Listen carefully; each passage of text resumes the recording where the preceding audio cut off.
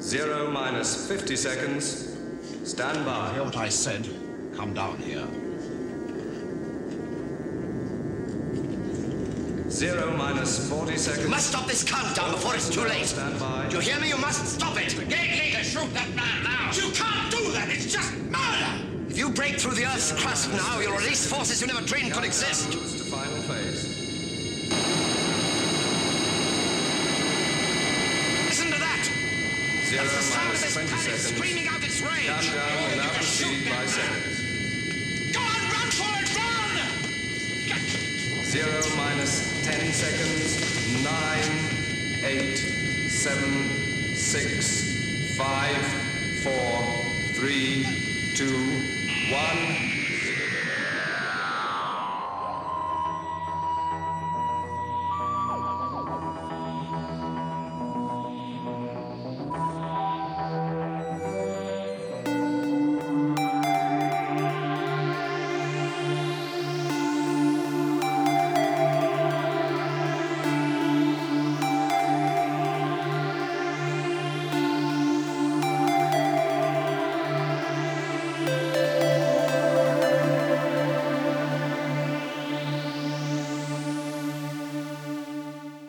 In today's episode,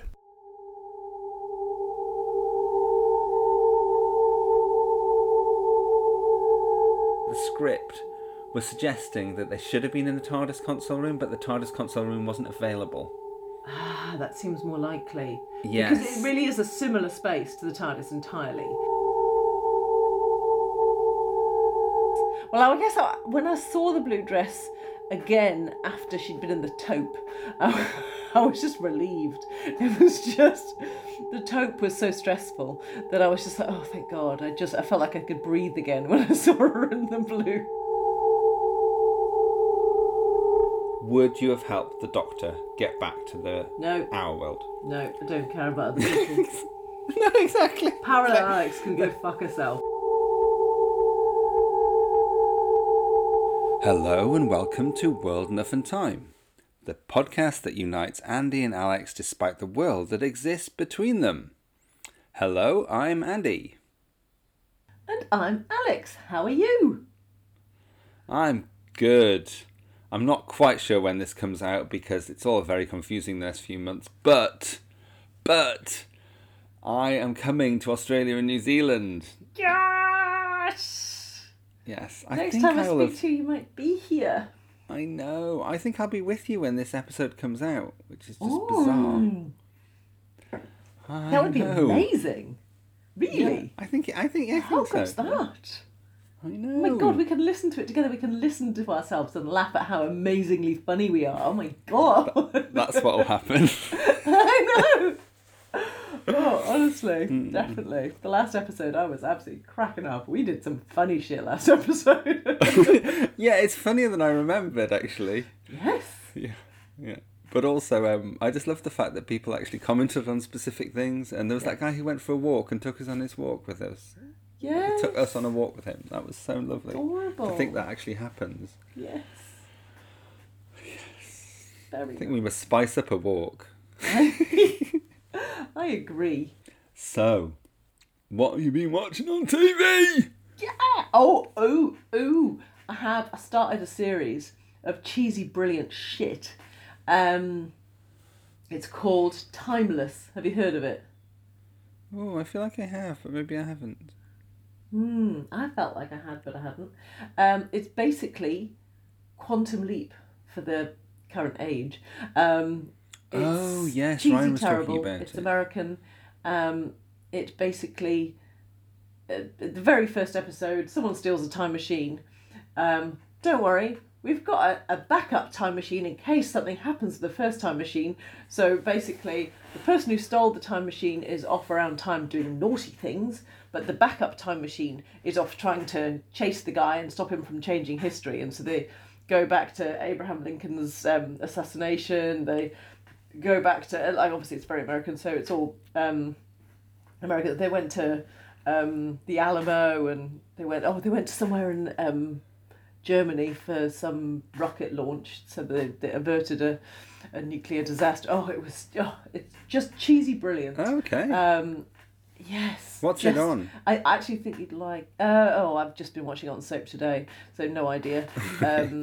But good and bad all at once. That's like what it we really like. isn't great. We like that. Yes.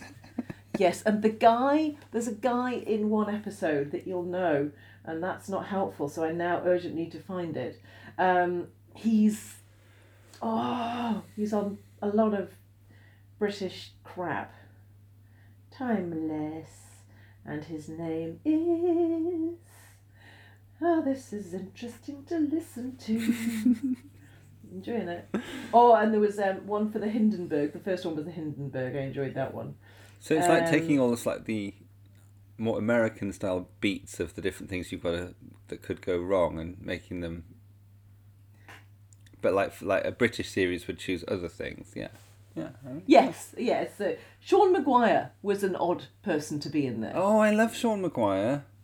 I love Sean Maguire. Did you? I like the way his lips go up in a funny way. I heard an interview. And Patterson Joseph's in it as well. I heard an interview with Sean Maguire the other day about Grange Hill. It was all about him playing Tegs back in the day, and yes. Loved him there. Oh, yeah. No, I probably did love him a bit too much. I know, we're more like brother and sister. Tex, what are you trying to say? I'm going to Germany to live. My new stepdad signed a 5-year contract. Yesterday was my last day at Grange Hill. So if I hadn't have phoned you yesterday, I'd have never seen you again. 5 years isn't forever. It's very good. But very good in a very bad way. So there you go. So is he the lead? Oh, he was playing... Is he the lead? No, he was in one episode. He was playing, in the German one, he was playing Ian Fleming. And it was supposed to be... Yes, how cool was that? I loved the little cuteness of that. Yeah. Lucy Fleming's uncle. Really? Yes. What? That's brilliant. How did I not know that? Okay. Yes. So good. You see, I found a thing. And it gets 7.9 out of 10 in IMDb, so not bad. Yeah, if Lucy Fleming's not rich enough, she gets all of the money for the James Bond books. You're kidding. No, her sister gets all the money for the films. I don't know quite how they've worked it out. But did the Broccolis not get anything from... Oh, well, yes. But the rights aspect of it is all held by those two. Yeah, the two sisters. Fucking hell. I know. Surely the film rights are worth a bit more than the book rights. I know. I think something happened with the deal there. I think one... Exactly. Go, Lucy. Good negotiating. But she often turns up at like James Bond premieres and things, and it's like people are thinking, "Why is Lucy Fleming there?" It's a very good reason why she's there. Yes. Wow. Okay. Nice. Mm-hmm. So you've got a link to everyone, ever. Always, sweetie. Yes. All of the people. Yes. So I have been watching Drag Race Philippines. Oh, interesting. Which is the first time there's been a Philippine season, but it's really good. And I think everyone was kind of thinking, oh, this is going to be too hard to watch. It's just going to be noisy, because it is noisy culturally. I'm sorry, it is noisy. It does sound noisy to imagine, yeah. And there's a mix. They slip between English and Filipino all the time. And I think there's even other languages as well, obviously, within the Philippines that's spoken. Isn't it Spanish that they kind of link to lots? Isn't that probably their roots background? in it, probably, but I don't know. Yes. But it's actually really easy to follow because they speak a lot in English, and all the judging's in English as well. Okay. But Jiggly Caliente is one of the judges, which is brilliant. Oh, I know. Amazing. So that's really good. Oh, I love Jiggly. Oh, nice. Yeah. May I call you Jiggly? And it's been really good. And in fact, it's been so good that everyone's kind of like, all the drag race community, like the drag queens are really embracing it. So like Willem and Alaska are now reviewing it on their podcast and they're saying how good it is. So, yeah. Oh, cool. But it's been a really fun series. Yeah. How did Down Under get received then? Was anyone interested in that one or not? Oh yeah, massively. Especially, it's so funny that I'm going to go to Palmy now. It's really funny that. Yeah, that I Spanky know. won. Yeah, I love Spanky. Yeah. I'm so glad Spanky won. Totally, that was absolutely the right winner. The winner of RuPaul's Drag Race Down Under. The next drag superstar is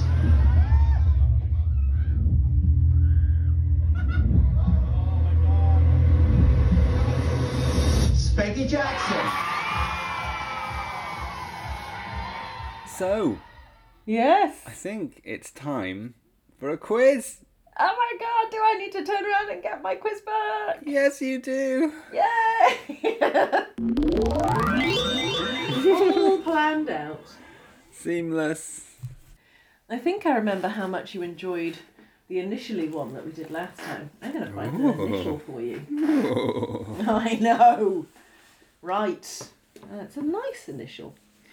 Right. Initially S. Ooh. Right. What? Oh no. Hang Sergeant on. Benton. Correct. Stallman. Yeah. I'm just going to get... Oh, I won a quiz last night. Did you? Well, I say I won. I came second, but that meant I had a prize, which is like winning. But that was really good. It was the whole of Placemakers quiz, and our team came second. And my team usually does incredibly badly, apparently, but I was there, so I saved the fucking day. Right. Okay. What S is a politician who looks like the Second Doctor? Salamander. Correct! What S do the Doctor and Donna claim their surname to be when they visit Pompeii? I'm trying to think. It can't just be Smith, so it must be an Italian version of Smith. You'd So, think. Smith. No. Well, that didn't help.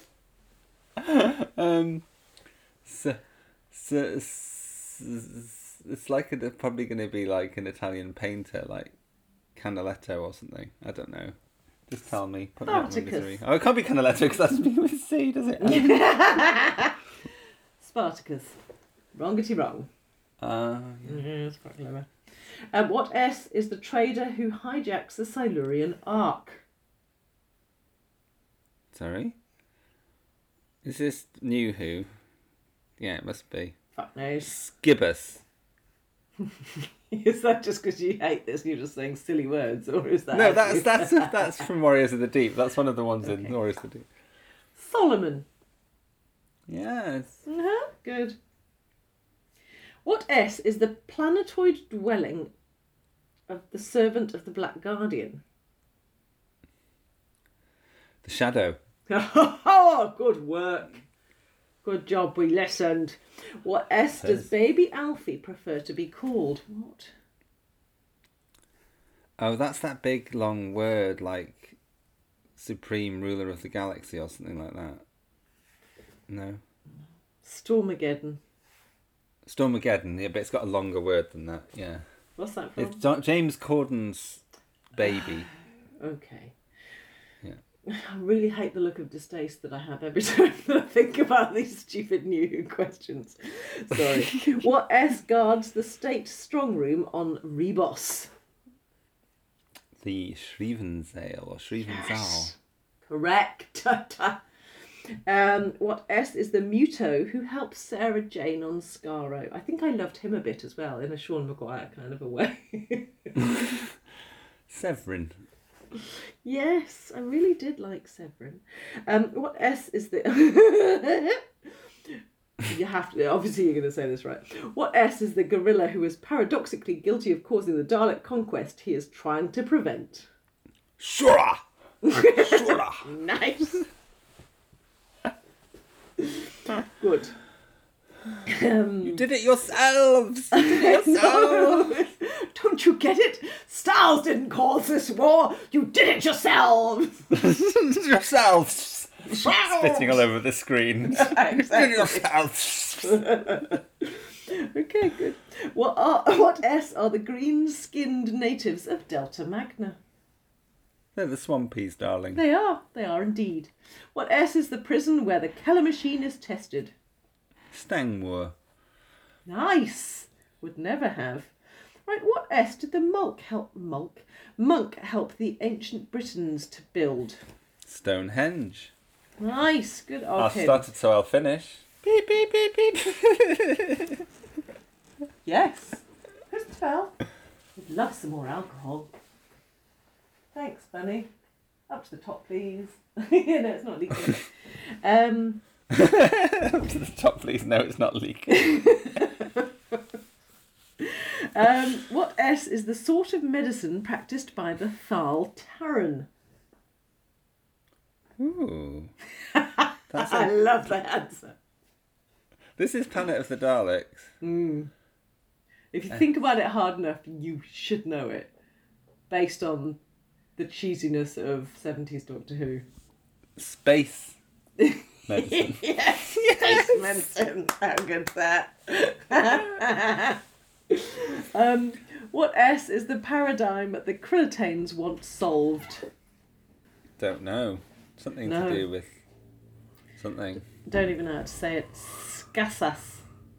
Yep. Good. Yes. Yeah, that's the one. Right. What S is the rocket Vorus plans to use to destroy the Cybermen? My Sky Striker, my glory! Dirty. What S is Glitz's home planet? Ooh. Oh no, this is a real thinker. That's why I've kept going. Sablam. Feels likely. Salastopus. Oh, I would never have got that. I've never Or heard that before. Solostopus. Or it actually could be said many ways. Not sure. There you go. You got some right. Well done. Thank you very much. Thank you, Yes. please, for the quiz. I enjoyed. Now, here's a word from our sponsor. I've got some explaining to tell you what's been happening. It's all been happening here, okay? But here she is. Here's Lou. You're listening to World Enough and Time, a classic Doctor Who podcast. Lovely. Can I ask, Yeah. has the weeding been done by Lal's Yes. friends? Well, initially. But then there was a big falling out. We don't know what it was about. Lala's gone. She's taken away all her friends. They've all gone. It's just Lou alone at the moment. Did they take But- their hats with them? Oh, yes. Not a hat to be seen now. No. Good. Any elderflowers left? No. And the pagoda's gone as well. Bastard. All gone. All taken down. So Lala's gone back to Hong Kong. Yeah. I'm not sure whether the relationship can be mended. No. Lou, meanwhile, has taken up massage. But she's got the sign wrong on the door of the granny flat. It says Shih Tzu massage. Shit. And I think she thinks it says Shiatsu massage. Shiatsu, yeah. Got it. So people keep going and banging on her Bringing door. their dogs. Bringing their dogs. And she's like, I'm sorry, I don't understand. Such a weird pun going on here. I'm glad that It's Lou's world, not mine. Yeah. She brings this kind of madness with her, doesn't she? Wherever she goes. does. It's just Nothing to do with a me. confusing punish world. Nice. It's nice though. Does Toby get on with the Shih Tzus? I don't know if she's had anything to do with Shih Tzus. But no, the Shih Tzus that were coming for the massages. But Oh, see, sorry, yes. Oh, yes, sorry, the real Shih Tzus that are really coming. exactly, you fool. Yes, she does. Good. She Good to gives know. them a good old sniff, Yeah. but yeah, it's all good. Yeah. I was going to roll out the time-space visualizer, but it's on the blink. Shit. How do you get one of those fixed? I It's know, not I'll like have to wait until Bob I the come electrician back. can sort that one out, is it? Christ. No, I know. It's all, maybe I'll ask Lou if she's got any contacts. Yeah. Brackets. I can't take lots of DVDs with me to get to the exact points of episodes to put them in. Good. Good. So, right now we should just fill with singing. Move straight onto the story du jour. Singing and dancing. Actually, You start. I have a song. Oh, excellent. And it was inspired by the story du jour. From the ashes of disaster grow the roses of success. Grow the roses. Those rosy roses. Those rosy Those rosy roses. roses. From the ashes of disaster grow the roses of success. There we go. Good. I'll pick that up later. Maybe. It may make the episode, it may not. So every time you stumble, never grumble. Next time you bumble even less. For up from the ashes, grow the roses of success. Grow the roses, grow the roses. success. Oh yes, grow the roses, those rosy roses. From the ashes of disaster, grow the roses of success. Right. So, Story du jour. story du jour is... What is it, Al? Yes. It's Inferno. Ooh. Yes. Exciting. Exciting. You seem to know a great deal about this project. Enough? You're a scientist. Of sorts, yes. Where do you come from? I've already told you. I come from a parallel space-time continuum, a twin world of this. If you told us the truth, there might be some hope for you. Your counterpart in the other world would tell you that I'm not in the habit of telling lies, Elizabeth. This other woman, the one that looks like me. It's not that she looks like you, she is you. I do wish I could make you understand this. What does she do? Do? She's a scientist. I'm a security officer, so there's no possible link, is there? Did you ever think of becoming a scientist? Yes. Yes, I can see that you did. I read physics at university. What's that got to do with it? Or simply that her mind process runs along a similar parallel to yours. Doesn't that strike you as significant? Not particularly. Look, Elizabeth, please try and think. Whatever they taught you in this bigoted world of yours, you've still got a mind of your own. Now use it before it's too late. So, I'd like to start by asking you, what is your relationship with Inferno? Well. I do remember that I have seen it before. I do remember being very excited because I've always been a big Liz Shaw fan. She is, and still is, one of the best companions. Like, I don't think there's any getting away from that, is there? She's wonderful. And so, yeah, I remember being excited. I have a memory that I do think I slept when I probably first watched it because it's just very long. Very long. Did you try and watch it in one sitting again? No, I didn't sleep this well done. time. I'm talking about my first memory. Sorry, yes. Thank Sweetie. you. No, I stayed awake. I did watch it in 2 sittings. I did make the effort to watch it in over 2 nights, and it did make a large difference. I bet it did. But yeah, no, I do remember always being quite excited by it. But no, it wasn't one of my... obviously, whenever I see Liz, I'm always just on a bit of a spearhead high. Yeah. So, like, I'm always kind of hoping that we get as much Liz brilliance as that.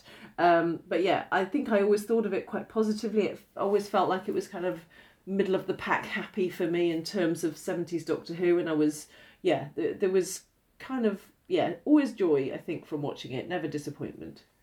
Good. So, I think the first time I saw it was on UK Gold. So I think it was one we recorded onto video tape. And I think we watched it a few times on that. But yeah, it's not one that I kind of was very aware of. Other than, I think I may have even heard Nicholas Courtney's eye patch story at a convention before I actually saw the story. Okay, what's the eye patch story? I can't believe you're asking me what the eye patch story is. That's the most famous story in all of Doctor Who behind the scenes, because Nicholas Courtney told it for years. So, no, I'm not going to tell you what the eye patch story is. I can't wait. No, it's literally just that when he was the brigade leader, he wore the eye patch, and when he turned round in his seat, they all decided they all had eye patches on, so he turned around and they were all wearing eye patches. God, they're funny. They're a funny bunch, aren't they? With their eye patch japes. Imagine being on set with those jokesters. Love it. Yeah. Nice. Yeah, I remember walking past Nicholas Courtney in a... what's it called? Collector's area, where you buy stuff. That area. Yeah, and he just turned to me and nudged me and pointed. I think it was an Access Miss. I'm fairly sure that's Chroma. I was thinking, do you spend your life just quoting the Brigadier? Oh, okay. But it was lovely that he did that. That's so lovely, because he would know the joy that would bring. I know. He just did that.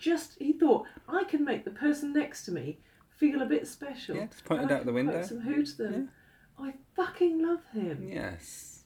That's so sweet. Isn't it? I do you remember I got in a bit of a revolving door situation with Nicholas. You did? Cage, and I got very excited. Very excited. You may have even kept the door going a bit longer. You're not getting out! Fucking love him. Just, yes. But this story does test your love for the Quarters, doesn't it? Yes, absolutely Just, does. yes. Yeah. Mm. So, I think it's important that we start with a synopsis. Before we do, I think it is. Written by Don Houghton every time. You're right. Doing a real Harry Hill moment there. She must never be queen. Good.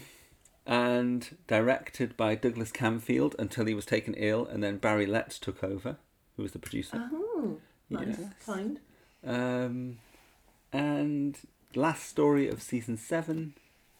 Last ever 7-episoder, I think.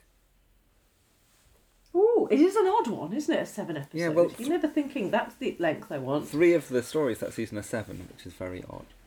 Yeah. Yeah. Okay. That's all my interesting, dull facts. Wow. So they're hot dull. let's just go straight into a synopsis. Let's do it. Okay. So, the Doctor being a bit of a cock in his car. Oh, wow, we're going scene by scene then.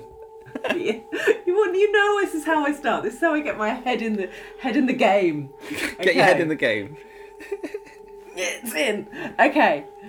So, Doctor's a bit of a cock. We go to a factory type scenario. It's not a factory. It's a drilling works. Well, it was actually a factory, so you're dead on. But it was. Do you know what it was making? Good. Oil and bitumen. Or at least it was processing them. Processing. Gosh. Good. That's quite boring. Where? In Strood in Kent. Just off the River Medway. Oh, okay. Interesting. It felt more northern. Yeah, a bit of a drag queen connection there again with River Medway. Anyway, moving on. Oh, yes. Didn't do so well, though. Wow. No, she really didn't. She could have done better, but she didn't do very well. She should have tried harder. So, we end up in a factory stroke processing stroke drilling area. And we see, after someone decides to lick some green goo. We all do it. The mood takes you. Can I lick your green goo? Okie dokie, go for it. It was a bit like that moment in Star Pets where she just tests and she licks the trowel to see if it's got poo on it. Yeah. We're all tempted. We're all tempted. Yeah. No, we're not. It was very much like that. Push and pull him. Push and pull him. Push and pull him, yeah. Fro, you naughty dog. Fro, you naughty dog. He was on that Christopher Timothy. Christopher Timothy. Thank you. Yes, that happened. He goes a bit mad, kills someone. Brigadier's going to come, sort it all out. Thank you. We love you, Brigadier. Half the time we find out there's some people trying to drill to the core of the Earth. Why? Just 'cause. Other part of the time, the Doctor is trying to get his TARDIS going. Just leave it alone. You don't need to. You've got a job to do. Someone's been killed. Not bothered. Needs to sort himself out. Anyway, they keep trying to drill. He keeps trying to go to somewhere. Gallifrey, maybe that's where he's aiming to go to. It's not a good combo. There's a Jago's there. Jago will sort it out. Love a bit of Jago. It is Jago. It is Jago. Anyway, love him. He's not happy. You should stop this drilling. Health and safety nightmare. With you. Absolutely 100% with you. Go. Doctor says, yeah, I'm still a bit more bothered about myself in every single situation. So I might just play with the TARDIS again. Oh, shit, ended up in a parallel universe. Okay, ends up in a parallel universe. They're all the same, only the haircuts are a lot worse. Interesting parallel universe. I'd really be quite interested by a world where your hair just got a lot worse and that was the only thing that changed. There was other things that changed. Anyway, parallel universe, brigade leader, he's a bit nasty, eye patch. It's The Brigadier, did you know? It is. And he turned around and they were all wearing eye patches. Oh my god, hilarious! And we've got... Yes? Group leader Shaw? Section leader Shaw. Section leader Shaw. Section and group, very different. Section leader Shaw. Liz, had she made a very different decision in life, gone away from the science, gone towards the weirdness. Had she lived in a fascist state? Yes.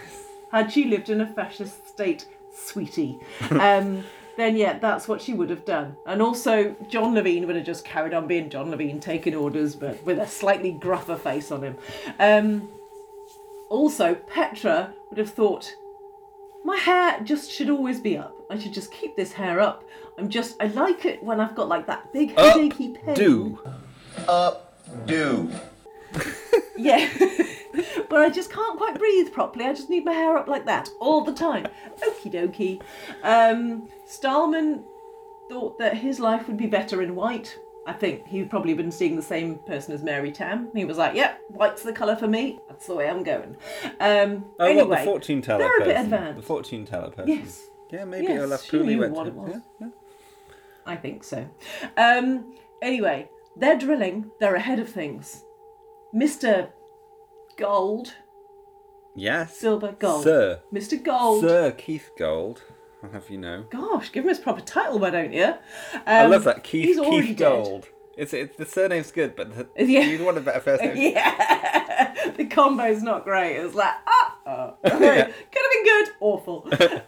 Anyway, Keith Gold had already died, so we're on a pace.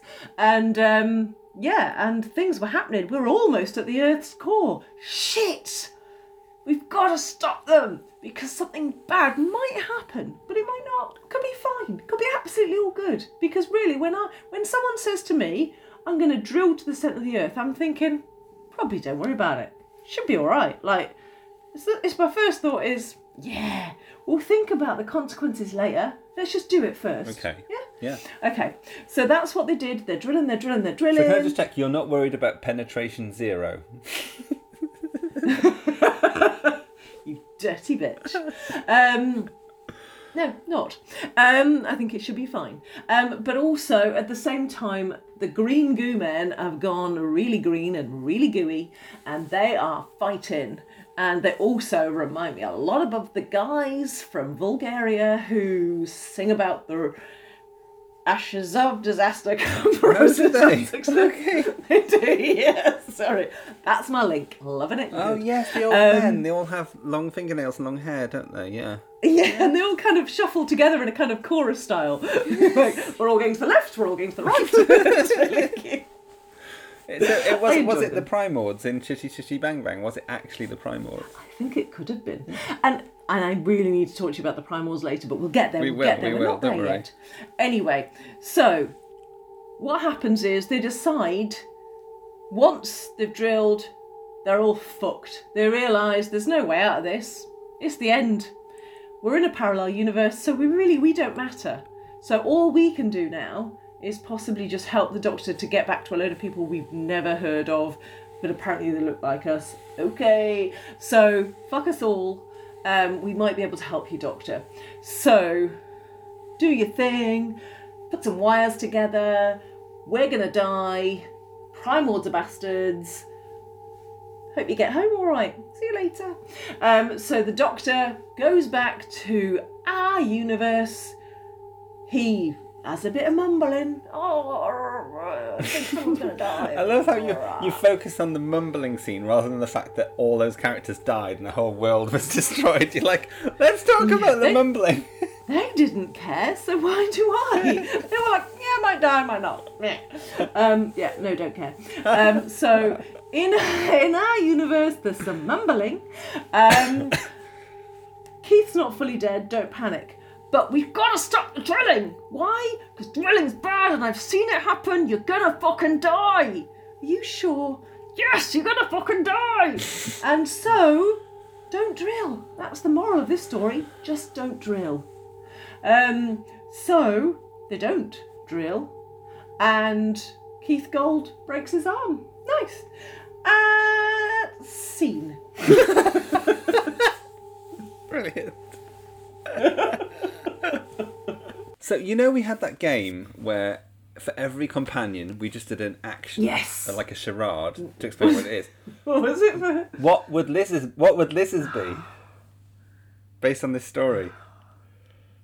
What was it? Putting her hand up and doing the door. She loves doing that. Opening the garage door. The doctor calls it a door knob. Constantly. She's like, and it's been ages doing it. She couldn't be more happy though when doing it, could she? Her head again, she's no, waggling. She's thrilled. Like, I'm putting my door knob. Look what I'm doing. Anyway. Yeah. Lots to unpack here. I know. Oh, so much. I was intrigued that you started with the synopsis with the opening shot of the Doctor really close up singing Donna e Mobile, or whatever it is. La Donna e Mobile. And that was the first ever moment of Jon Pertwee Doctor Who that Ryan has seen. And I think it was incredibly off-putting. It was so... Was that what... Because the thing that made me think, was that the thing that the guy who he stole the clothes of was singing when... If it wasn't, it should have been. Yes. I feel like he's singing at the start of this Doctor Who and the Silurians as well. I feel like the singing... Oh, and he does sing in the shower in Spearhead from Space. Yes, and I'm sure the singing in Terror of the Autumn... There's a lot of early singing in the Pertwee, by Pertwee. But it was just awful and uncomfortable. It was, wasn't it? Yeah. Just awful. Yeah, exactly. But my favourite... I'm sorry, I'm going straight into details of episode 1. It's like... when they have that really terrible scene where you realise that stuntmen aren't actually actors, where Slocum meets the other one and they pass just on the grounds of the project, and it's like, well, good morning. This is really shit. They make a joke about drilling. Able to do basic acting though. It's awful. They make a joke about drilling. It's like a bloody dentist, they say, and it's just really so cringe, and it's just sort of like. I'm going to play it in now because I do love it though. Hello, John. How's it going on in still drilling away like mad. Sounds more like a flipping dentist. At least they didn't give those people a whole fucking episode like they did the guy from Armageddon Factor. Christ. I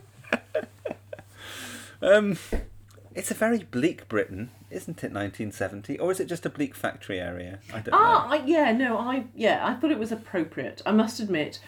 As soon as the electrician dude had got into the main set, I was like, I'm loving this. Like, I just loved just being in that kind of 70s-ness. Like, I felt immersed in 70s joy the moment I was in there. I was like, yes, this is where I always wanted to be. Like, I think, like, I would have to move heaven and earth to feel as wonderfully 70s as that moment was when he walked into that whole set. It was just, I love it. And I think they'd spent a lot of money on it. That set does look really good, doesn't it? You can imagine it being a real high-tech, sort of like, project setting. Yes, it is. Thank you. Indeed. I have to say one word to you, and the word begins with F. Then there are 2 letters that I'm not going to tell you. Then it's got king at the end. But it's actually fracking. This story is about the dangers of fracking, isn't it? Which is also another RuPaul link, because RuPaul's terrible for the fracking. Exactly. On a ranch, fracking away. But awfully so, yes. Yes, it is. Yes. Let's not do that. Let's not frack. This is Barry Letts being such an ecologist ahead of his time, saying that we must make this more relevant. Because I think Don Houghton. We're going to go with Houghton. Sorry, I'm having another seizure. He did a really... he was interested in that, but I think Barry Letts makes it more ecologically interesting. But that's my guess. Originally, this story was called Operation Molebore or Operation Mohole. Operation Mohole. I think Molehole, but it was shortened to Mohole, and then it was Molebore. And finally they were like, no, none of those names work. Let's call it Inferno. Yeah.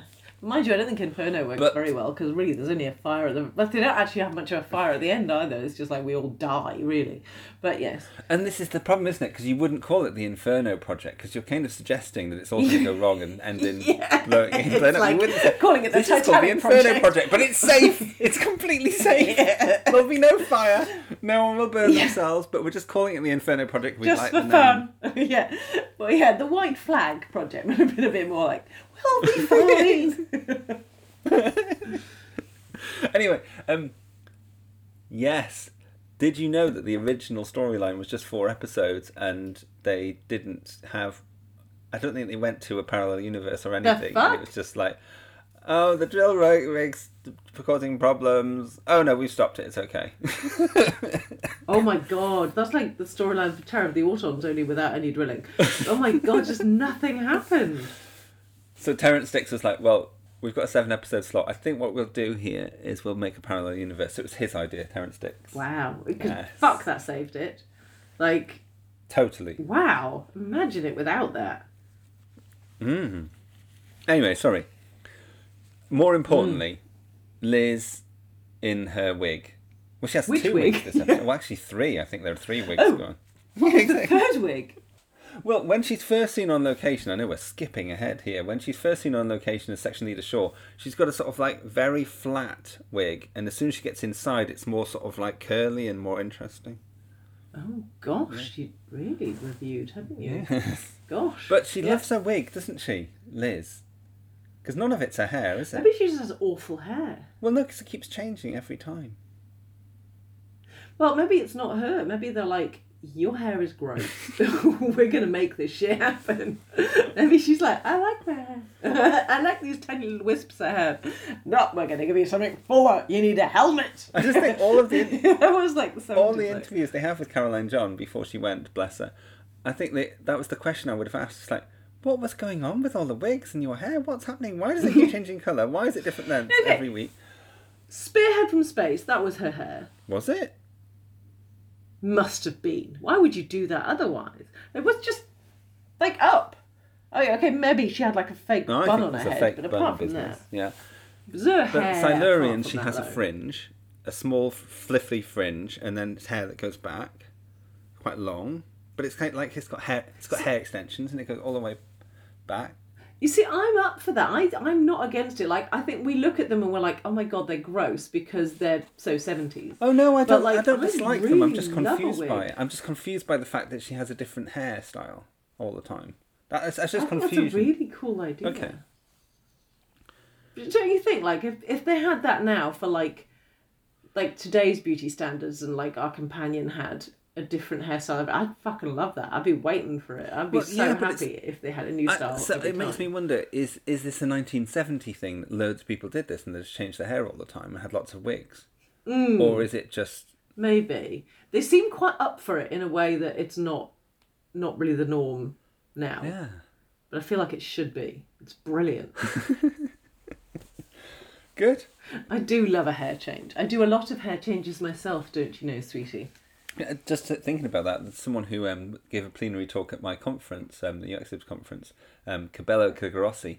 She has different hair every day because she just has loads of wigs with her all the time, so she just changes her hair every day, and it's just like amazing. Love that. Yeah. You know, like in Schitt's Creek, that woman has brilliant, like insanely awful wigs all the time, but they're brilliant wigs. Love that. Yeah. Yes. Good. So I like to be introduced to the relationship between Stallman and Keith early on.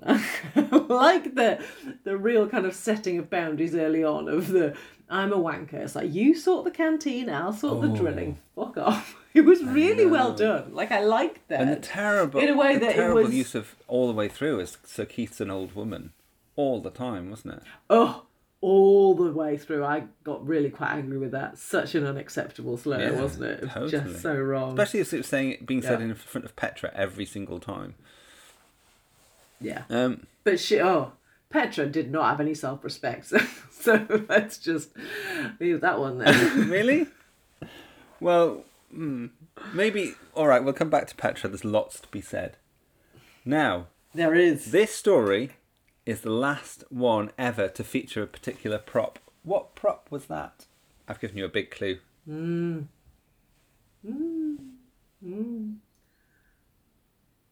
Yes. That sonic screwdriver, or the wig, or the Bessie in the 70s. Fuck knows. The TARDIS console is the original TARDIS console from the original TARDIS from The Unearthly Child. That's the one they used all the way through. Because oh my god! Because it's that sort of weird mint green colour. Even though I didn't notice. Yes. That's the TARDIS console, the original one. It's the last time you ever see it. And apparently, so it served all the way through to Liz. How wonderful! Yeah. And that had William Hartnell. Apparently, William Hartnell used to write on it, so it's got like scribblings on it and stuff. Yeah, that's so wonderful. I know that. And then where did it go? Did people? They were always auctioning off bits of TARDIS. I don't know where it went. It's probably like owned by some daily horrible thing. Fat Cat super fan.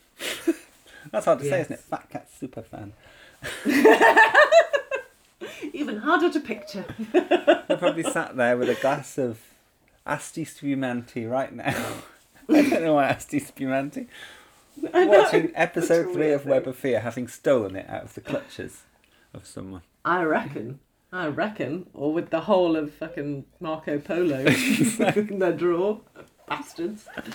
Yes, quite likely. Anyway, the console is in the shed, separate to the actual TARDIS surround. But there's loads of times where they keep describing it as the TARDIS, and I really struggled with that. Yeah, because it really, really very much wasn't. I remember the first time I watched this was my biggest problem with the story. I was like, but it's not the TARDIS, and surely you can't just take it out of there, because then the TARDIS is just a room. Yeah. How's the TARDIS even staying alive at this point? You just imagine what do you call Saran Jones? Just like, I can't stay alive. Yes, that's not okay. Yes. Exactly.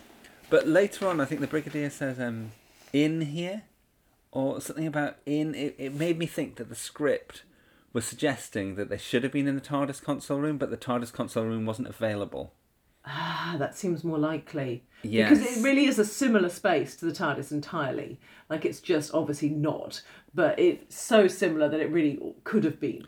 And as Ryan pointed out, and I'd never noticed, the TARDIS doors are suggesting the TARDIS. Sorry, the carriage doors are suggesting the TARDIS. They've got the same windows. Yeah. So it's really... I'm really weirded out Odd. by it, but there's something going on there that I don't quite understand. Yes. Yeah, no, you're right, because they did treat that whole room like a TARDIS. Yeah. And you can kind of hold on to the console and then you'll flip between worlds. But also, if Bessie's nearby, apparently that will go as well. Oh, I hadn't noticed that. Oh, yes, of course. Yeah. Yeah, that was weird, wasn't it? I didn't even pick up on that at all. That was bizarre. But everything else stayed. Okay, yeah. Yeah. And when he got back, this is how now I'm on the thread here. When he got back, was Bessie in the... No. Bessie wasn't there, was it? Bessie's fucked. Bessie's still in the parallel universe. Bessie's destroyed in the parallel universe. Oh. Oh my god, where's Bessie? Yeah. What have we stumbled upon? There we go. Yeah. Right, are we going to move on to fucking Petra and fucking Greg? Come on, tell us. Oh my God. Tell me why you're so happy with this story, aspect of the story. Okay, so first of all, he says that can you help me out, do some typing and show me around? And you're like, what the fuck? And then her amazing comeback is just like, I'm actually a personal assistant. Just like, that's a shit fucking comeback. That's basically saying you're actually a secretary. It's just a shit. Like, the makers of the fucking show should have given her a proper fucking job. I know she was a fucking deputy fucking bloody wanker in the parallel universe. But why did they not give her a proper role? They were not making any point. Petra, this is Mr. Sutton, the oil man I told you about. This is Miss Petra Williams, who's been personal assistant to the professor for some years now. Hi. How do you do? All the better for seeing you, Petra. Perhaps you could help me settle in the place. How do you mean, Mr. Sutton? Well, you know, show me round, dash off a few letters. Perhaps I could borrow you for a bit. Mr. Sutton, I am Professor Starman's personal assistant, not a typist. and I'm not available for borrowing. Will you excuse me? This is the thing I really want to unpack and explore as we carry on discussing Inferno. Hello, listeners. That's the fact that it seems to be that in the parallel world, in the fascist world, the women are given more credit and better titles than they are in our world. What does that tell us? I think that was definitely deliberate, and it was kind of a saying that anyone who is trying to alter the status quo is possibly trying to give women more status. Like, I imagine any talk of communism at the time would have been about kind of how women would have a better role in society, and so it did look to me like it was saying the dangers of having a woman with more power. Like, if we had have been taken over by fascists, then women would be stronger. In fascism, women aren't strong. Women are really downtrodden in fascism. Well, it depends on which version of fascism. It's like it depends on who's in charge, really, doesn't it? Yeah. I'm just a bit confused by all of that. Anyway, yeah, it's just because she's assistant director, isn't she? She's able to come back to Greg and say, "I'm assistant director here, bitch." Yes, but still, assistant director is a shit fucking comeback. Like, the personal assistant one, really bad. But then you're like, okay, this is our chance. Like, when you get to the parallel universe and you're like, fuck yeah, we could have Liz running this fucking show. We can have Petra running it. But no, they're still fucking second fiddle to a twat in both situations. Like, they better titles, but nothing has changed. They just isn't that realistic? Yes, it is, but it's awful and very annoying. But also, the fucking relationship between Greg and Petra, where he's all like, I'm going to have to skip to the end, but he's like, so it hasn't been a wasted effort. Like, I haven't been wasting my time with you then. It's like, do you actually think you've been trying? Do you think that you've actually been making an effort to woo her in any way? You just keep saying really rude remarks about how she's stupid and how she doesn't understand stuff. And you're like, I've been really trying with you. Like, it's really been worth my time. And she's fucking swooning over him. It's disgusting. I can't believe that she's responded to any of his words. So would Greg's charm not work on you? No, I'm well up for a bit of Greg. He's gorgeous. Isn't it gross, though, that's like... That would have been seen at the time as I hope they get together. Like, I'm sure men and women alike would have been like, a little bit of a love interest. Look at them too. The Doctor and Liz say it at the end. They say, they've left together. They're all excited about it.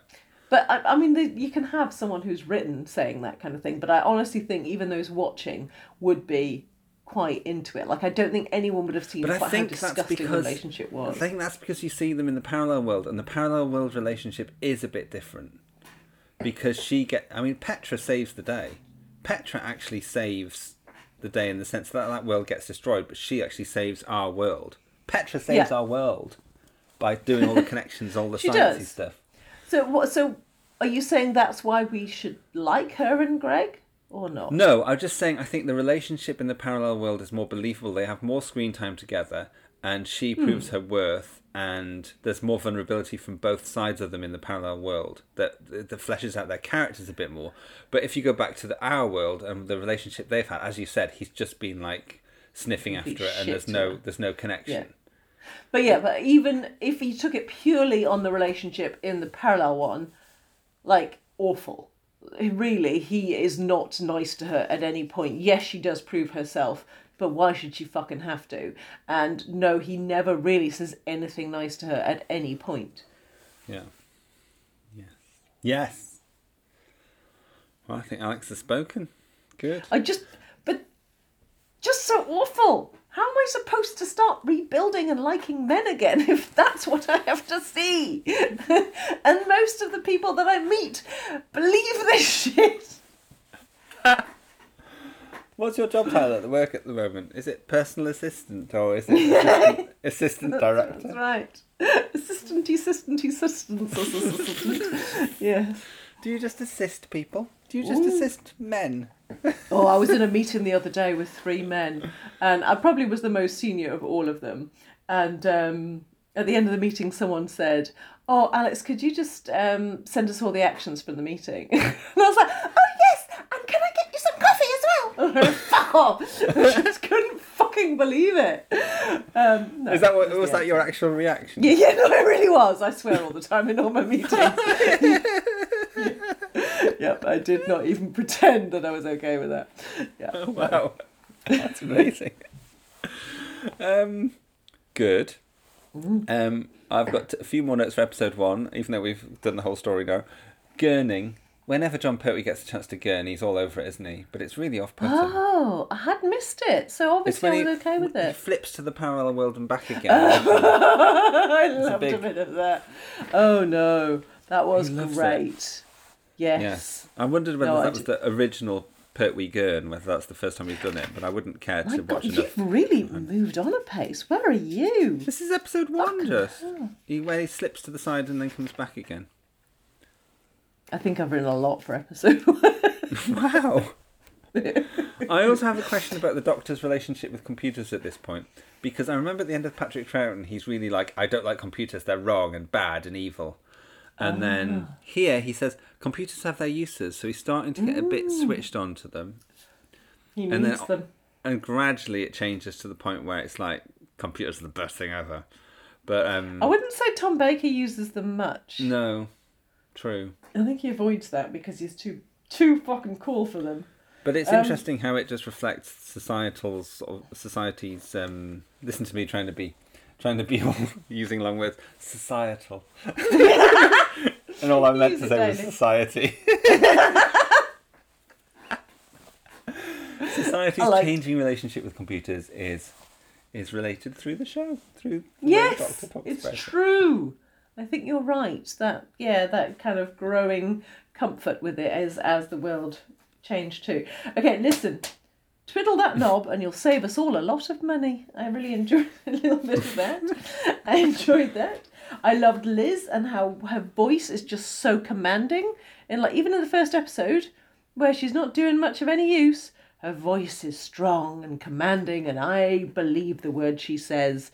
And I was getting more and more angry that we're going to lose her. Doctor, you're not still thinking of making a run with the TARDIS console, are you? Indeed I am. That's why we came here. Now be sensible. It's too dangerous. Look, Liz. Look, without the TARDIS, I feel rather lost. Stranger in a foreign land. Shipwrecked mariner. When do you want to make this trial run? In a minute. Hey, you're not serious. Why the sudden rush? Right, we've been over this many times. You know exactly what to do, don't you? Yes. Right, then take up your position, and I'll switch the nuclear power through. I wish you'd think again. Liz, please. Did you notice the man, the electrician? Do we have a name for him? The man. He looked like he had condom fingers. Like like he had blue condom fingers. They were really weird. They were they were kind of straight and big, and they kind of had tiny little kind of bubble things on the end. It was really nasty. Wasn't good. Anyway, whoops, the guy was dead. I liked how there was lots of dials and knobs and switches. I did enjoy a lot of that. I love a good knob. But there were so many. It was just like, it's in the red. We're pressing buttons. We're switching dials. We're doing things. I think it's just this story is peak dials and knobs for Doctor Who, isn't it? It really is. I was feeling them. Sort of world of glory. Yes. Alex was feeling the knobs. Feeling the knobs. Fully. Okay, you're not brave. You're stupid. What was that about? I don't know. Are we still in episode 1? You did write a lot. Okay, no, I think I've just moved on to episode 2. Well, before we get there, fucking hell. Ryan was very bemused watching episode 1 of Inferno, his introduction to John Pertwee. His introduction to crap Doctor Who as well, let's be honest. Well, no, because he's only seen good. No, he's seen Leisure Hive and Armageddon Factor, I think, so. Okay. Anyway, he was just like, I'm really confused. I'm like, what are you confused about? And it's like, well, it feels much more serialised, this Doctor Who, than any other Doctor Who I've seen. And I feel like I need more information before I started. Because so I had to about explain why they're there and what's that there's he's a bit the of a scientific backstory to it all. and why is the console not in the TARDIS? Why do they sit so low in the seat? It's so true. They look much better with a windscreen wiper and a tax disc. But yeah, it's kind of it's just odd that you don't get that much setup, and these stories are really interesting, like Silurians, Ambassadors of Death, and this one, in that they start at the place, not with UNIT. They're like, right, well, get straight in there. And I like that. Which is weird when you consider they're 7 episodes long and they're all too long, and yet they start out on site. Yeah, they could have done a little bit of a preamble, couldn't they? Yes. I imagine it's just so they didn't have to build unit sets very often. They could just build the sets where the story's set. Yeah. Yeah. Yeah, that's true. Good. I've remembered You're Not Brave, You're Stupid. I think that was Greg talking to Petra in the parallel universe from pretty much straight off. He was like, go for it. I'm just going to speak to you like a complete bitch. Oh, no. It was Starman talking to Petra. That was it. And it was just like, it was so allowed.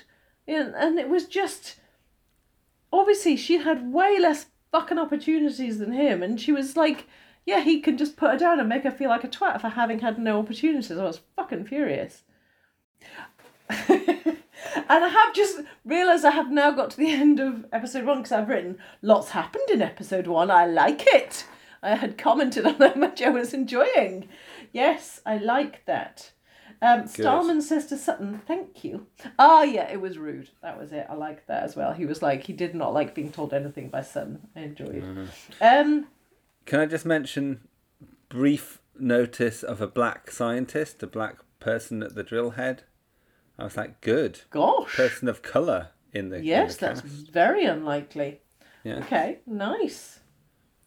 Yeah, no, I'm trying to work up my notes as well. Location the Order of film. the Turkish Bath. Oh yes, that's when they managed to say, he says they're going to give the Order of the Turkish Bath, Greg does, to the people who, because of the smoke and everything. Gotcha. Yeah. Okay, nice.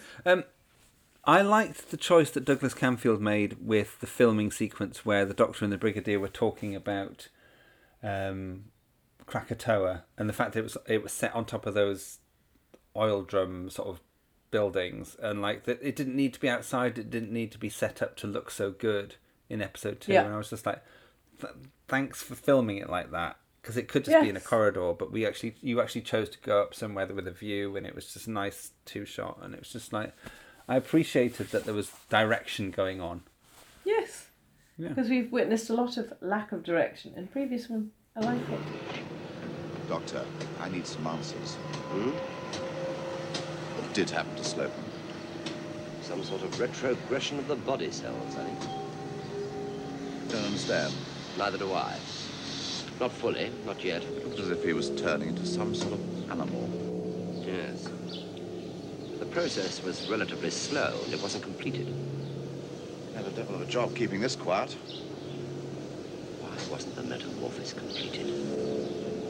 That noise he was making, I've never heard anything like that before. I have. Where?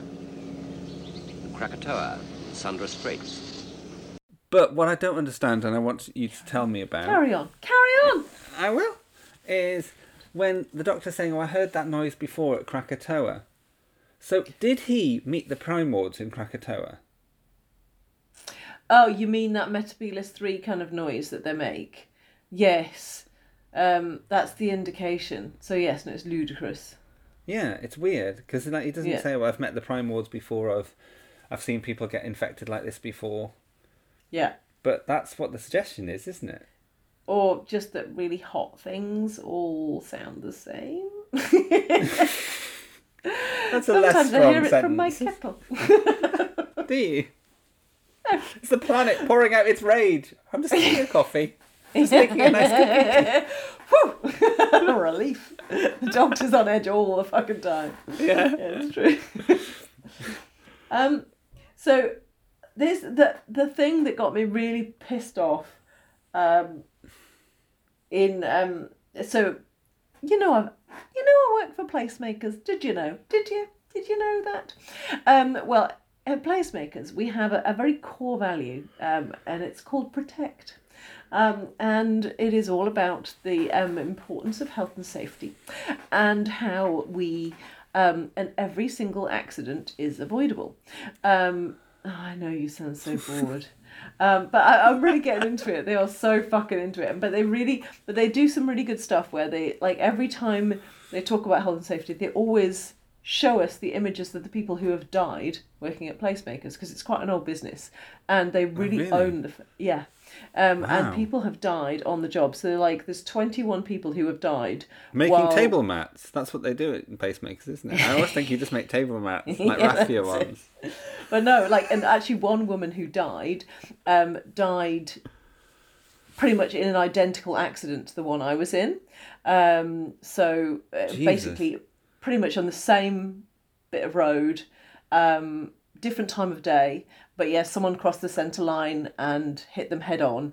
And so like, and their thing is like, that was avoidable. That was our fault. Yes, there was other circumstances, but it's unacceptable to say that we couldn't have done something. We shouldn't have people out on the road at that time of day, because really early in the morning, people drive like twats, and so we should make sure that we give people hotels and all that. So they're always trying to make sure that every single accident is seen to be avoidable, which I do find a really nice, like, they take ownership for it. They don't ever say that person did the wrong thing, therefore. And so as soon as I heard that, you know, I can't make allowances for incompetence piece, it was like the fundamentals of health and safety, that you have to make allowances for the fact that people are incompetent. Like, that is the absolute key to keeping everyone alive, is you assume that everyone is incompetent, essentially. You have to put all of these safeguards in place.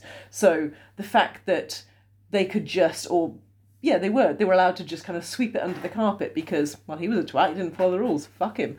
Like, that really, and to me, it was a lovely thing to see the change, obviously, in the decades, but more recently for me, in Placemakers, to see that is an unacceptable response. It really is the fact that they did a stupid thing, however, it was it was a likely stupid thing to happen, therefore we could have done something to make it more avoidable. So that was something I feel happier about saying.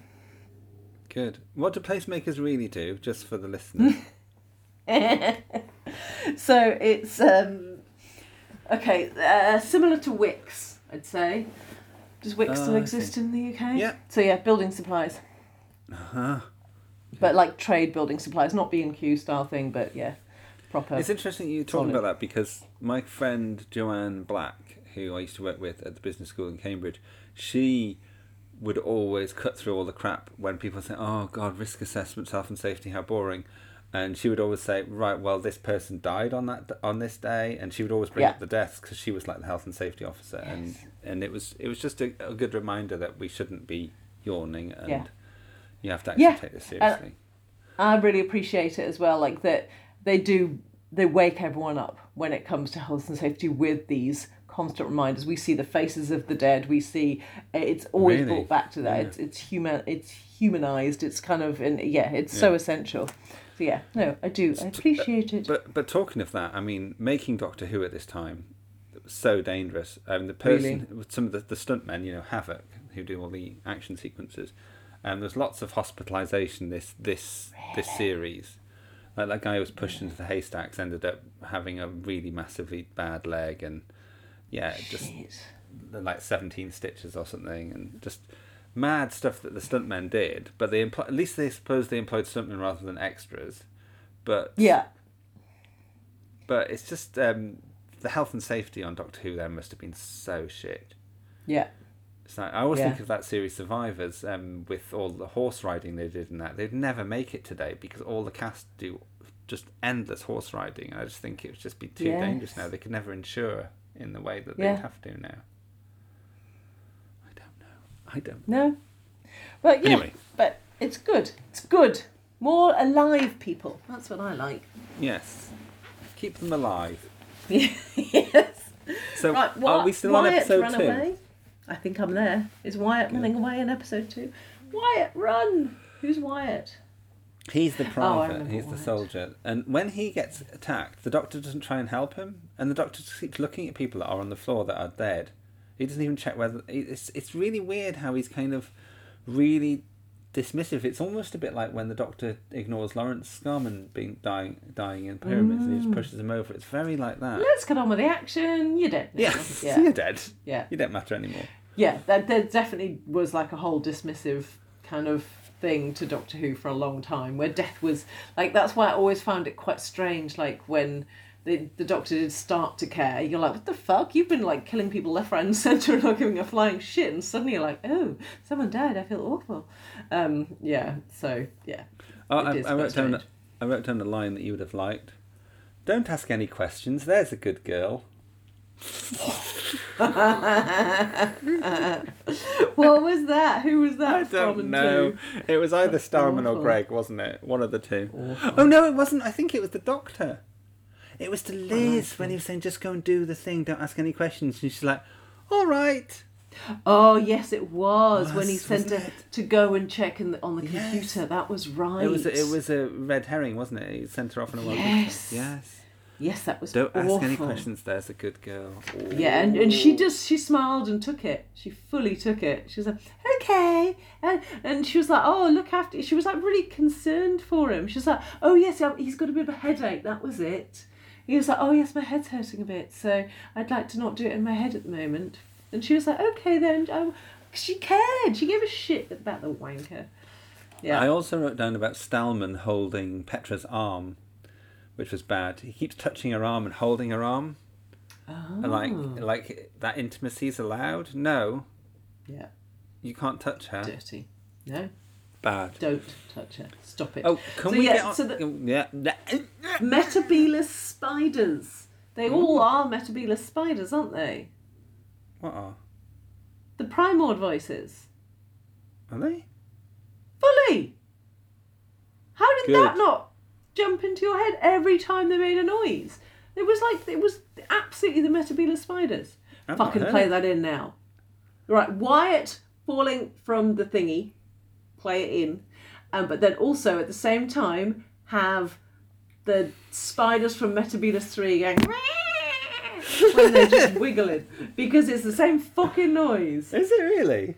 100%. Does that mean I have to take Planet of Spiders with me all the way to Australia just so I can do that bit? Yes, it does. Yes, it You does. absolute bitch. Love you. I'm already close to the end, close to my packing capacity World of Death weight. Oh well. I might just not include that clip and we'll just have to believe that that's the case. I hate you. When is Venusian Aikido Venusian Karate? Is my question. Well, yes, this is the first time it's mentioned, I think. Ah. Yeah. So he starts with karate and moves it to Aikido later Yes. on, does he? Yes, because Nice. Aikido is more defensive, isn't it? Yeah. Nice. I think the moment that Caroline John puts on the white coat and the red scarf signals that it's time to talk about Dressed for Success. Shit. Yes, it does. But hang on, I need alcohol and no one is answering my text, so I need to run. One moment, please, caller. I'm gonna get dressed for success. Shaping me up for the big time, baby. Get dressed for success. Okay, so... Nice. So, this moment inspired at this point by Ryan saying, "Oh, she can put a look together." So she's walking through the compound and she's wearing a white coat and a red scarf. A lab coat, is it? No, it's a proper raincoat, but it's white. Oh, no, missed that bit. Okay. Well done, her. Which is quite fashion. But Yes. then I think she's wearing some quite black, sensible shoes at that point, which look quite hideous. I think Yeah. they're the same one she wears with that blue dress. What do you think of the blue dress with the red? I like buttony the bit? blue dress. Well, I guess when I saw the blue dress again after she'd been in the taupe, I was just relieved. It was just, the taupe was so stressful that I was just like, oh, thank God. I felt like I could breathe again when I saw her in the blue. There was a lot of Hilda Winters? Yes. There's just something that Doctor Who must equate with fascist regimes and the colour taupe seem to go hand in hand, and they always seem to wear black and taupe in those situations, and they always just look horrific. Plus helmet hair is also part of a fascist regime. It's always, they just go hand in hand. Tell me about Petra. I did like her floral dress. It was pretty. Yeah. I guess I liked the starkness of how when we went to the parallel universe, both Petra and Starman were in bright white. Yeah. Like that was kind of, it was a look. It was notable straight away. Yeah. But yeah, like I guess I wasn't blown away by any of them, which I guess means the wardrobe people probably did their job. Yes, because they didn't. If you know what I mean, stand out. Yeah. It didn't. Nothing stood out in a wild way. Like, I tell you what I did like. I like a parallel universe cap for whatever unit was called. I liked them and their little Peter Pan style hats. They were very cute. Yes, that was a nice little. A bit Britney and Toxic. Yes, absolutely. Yeah, no, that worked well. Yeah, but no, I think taupe sends a strong message. That was the thing that kind of came out of me. I think that's all we're going to say about Dress for Success this time. I just wanted to make a brief mention of Greg's neckerchief at one point. I missed it. Which universe was he neckerchiefed in? Ours. Oh, brave. Because again, Ryan noticed it. I didn't notice it. He's like, "Oh, there's a neckerchief." Imagine that though. Imagine thinking, "I'll just pop my neckerchief on." Like that's just bizarre, isn't it? Just, it is. Just wouldn't occur. I like it though. I like it a lot.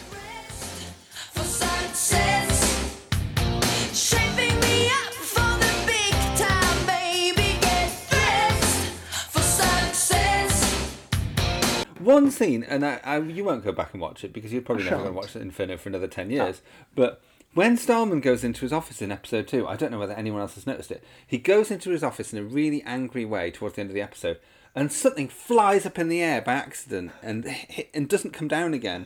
It's a big black object, flies by accident up in the air. And it's a blooper, and I've never noticed it before. Oh, that's kind of cool. I'm going to go back and check it. I might do a screen grab. That would be nice. A screen grab for the old Twitters. So actually, that's one thing I do need to ask about Dress for Success. I only noticed towards the end. No, sorry, we've finished that segment now.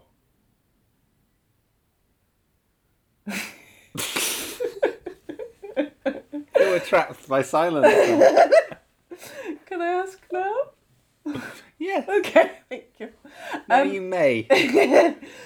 I noticed towards the end when there was lots of Starman action how big his name badge was. Was he always wearing a massive name badge that said Starman on it? Or was that just this so we all really knew? Funny because Sutton has a name badge towards the end, which is giant. Yeah. And it has Sutton written all the way across it. Okay. To fill the space. So whoever did the graphics, they decided we'll make the name fill the whole badge. Yeah, so the badge size the same size, but some badges are fucking huge. They match the size of the name, but it's very odd because it's like Sutton. But okay, so for Starman, like I thought they'd only did that once he turned into a Primord, just to be like, oh, which Primord is it? Oh, that one. Yes, I think that's it. No, I think you're right. Yeah, I think it's just identifying for that. Because when the Doctor puts one on, he steals one from someone else, and I just would love for him to be called like Fortescue, or like I don't know, a funny name, a really long one like for Zachary Smith that couldn't fit on the name badge, and the name badge had to go like diagonally. It's such a long surname or something. Yes, I was thinking about this for quite some time. The name badges were quite something. Yeah. Yes. That would be a good prop, wouldn't it? Wouldn't it be a good prop to have the Stallman badge? Yes. Oh. Huge. But it was just like, imagine going about your everyday with your massive fucking badge on. Like, just bizarre kind of choice to have. So yes, useful Dress for Success point. I like it. We got there. Thank you. I'm glad we hadn't finished Dress for Success after all. Go us by being good. One last point on the Stallman badge. I think it's spelt wrongly. I think it's a double N on the badge. but it's not a double N in the story. Shit. I feel like that needs a screen grab because I disagree, but I also make really bad decisions. I also make really bad decisions. In life. It's not a bad decision. Stallman. Okay, I'm getting a lot of American football pictures. It's not going to work. Inferno. Name badge. Oh, here you go. I've got a picture here. Look. Can you see that? There's a double N, you fucking idiot. But there shouldn't be one. Oh, you see, Oh! You see, I've got a picture of Stallman, and it's got him a double N in one universe and a single N in another. There you go. What does Stahl mean in German? Yes. Is it steel? Steel man. I'm just wondering if they're saying anything with his name. I or know. something. It's a good guess. Don't fucking know. Stahl. I'm really enjoying this little segue. Stahl. Yes, Correctingtons. You are so good at that shit. That's good. He's isn't the it? man of Steel man. steel. Love Isn't that interesting? That gives you a bit of a different sort of feel, doesn't it? It does. But is that what they're saying? Okay, so actually, yeah, can we go to that now? What the Primords signified? Because I want to say before we go to that, Petra means rock, doesn't it? Oh, of course, like petrified. Yes. Yeah. Thinking. Yes. Let's not give her a Rock and surname, steel. though, because she's only a girl. Williams. Right, then. Alrighty. But we have Sutton. Williams meaning Williams. Yeah, right. But everyone else is a fucking surname, aren't they? And she's just good old Petty Petra. No, she's Petra Williams. No, but everyone is called Sutton, Stallman. And we're not calling him Keith and Greg. We're calling them Sutton, Sir Gold, Stallman. Don't ask any questions. There's a good girl. Hook off. Wow. Anyway, sorry. Yes, you want to get onto the Primords. I would love to. So, tell me about them. My question is, are they inferring that the green goop is like some kind of start of the world goo, some kind of primordial soup? Primordial? Yes. Is that what they're saying it is, which is why they suddenly become long-haired and like primitive? Because it's kind of really confusing, the fact that primitive man is fuck all to do with primordial soup. Primitive man was like way after that shit and had long hair because they hadn't developed razors yet. Like, it really confuses the whole primitive primord concept, that it just seems quite childish. It's a really weird choice. And also, they're never called Primords on screen. No. Only in the credits. No, I didn't even know that they were until you said. Yeah. I have been thinking about this in terms of the sexual politics of Inferno and whether it's metaphorical. And it's to do with how male... The problem of masculinity in the story. And I kind of was like inferring it from it like there's her suit. There's too much testosterone going on, which is why they're so hairy. There is way too much testosterone going. It made me go hairy while watching it, so I understand. But when you've also got like Greg swinging his dick about and Stallman as well, and you've got penetration 0, and then there's that giant dick, the coolant pipe that Greg holds. And Petra hangs on to and helps. Yes! I'll hold your pipe. Exactly. There's something about it that's very deliberately sexual in my... I couldn't get away from the thought of it once I started thinking about it. And then I was starting to think about the women in the parallel universe and how they were they had more power in that regime, which I thought was interesting and weird. But it's something. There was something about the male and the female and the clash of sex, and somehow that the toxic masculinity was like the toxic primordial soup.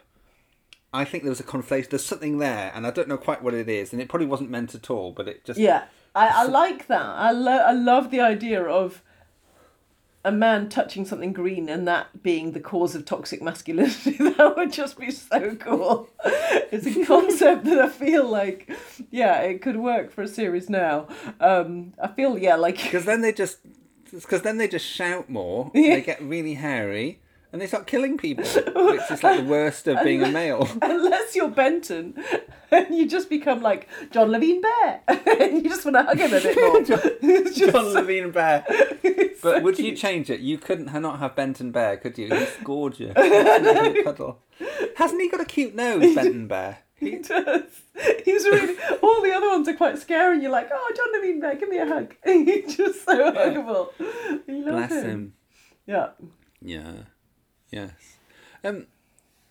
On the subject of like the women in the parallel world, she did read physics at university, didn't she? Section leader Elizabeth Shaw. She did. Or did she? Yes. No, she considered it, didn't she say? Or no? No, she read physics at university, but she then went into security. Oh, okay. Right, yes. Something. But then I was thinking, is that because in that world she wasn't allowed to be a scientist? I was fascinated by how you learnt something about the characters in our world you learnt more about the characters in our world from spending time with them in the parallel world. Yes. Because there was a connection. Yes.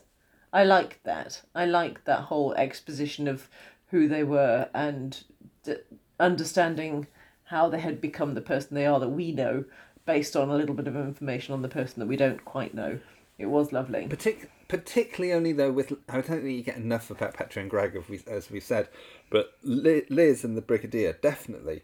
I mean, I think there's so much about the Brigadier's cowardice and shouting to cover up those insecurities that was fascinating. I was thinking that's actually something about the Brigadier we're finding out about here. It was really quite odd how much they pushed that part of him. Like, they really did make him into the key baddie of the whole thing. He was really nasty, really unwilling to listen, and had a deep kind of cruelty in him. Like, and he was not willing to help anyone for their sake. It was like only self-serving. It's like, well, I will help only if there's a chance of it helping me. And it did seem like a really bizarre expose into a guy that we love and want to cuddle. It was very strange to see that side of him. And maybe Doris was the saviour. Maybe Parallel Guy didn't meet Doris. Maybe Parallel Guy was just like a singleton who got completely indoctrinated into that fascist regime and just let that side of him fly. Awful. Who sent you here? Did you come to commit sabotage?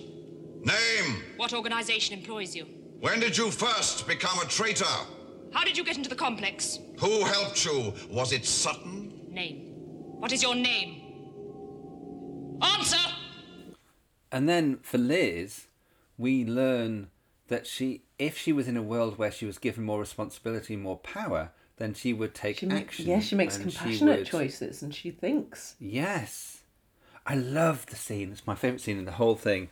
Is when she's taunting the brigade leader when he's getting nervous, and she's like, she knows she's going to die. She doesn't care at this point. She's like, oh, are you a bit nervous now? Are you a bit, how are you doing?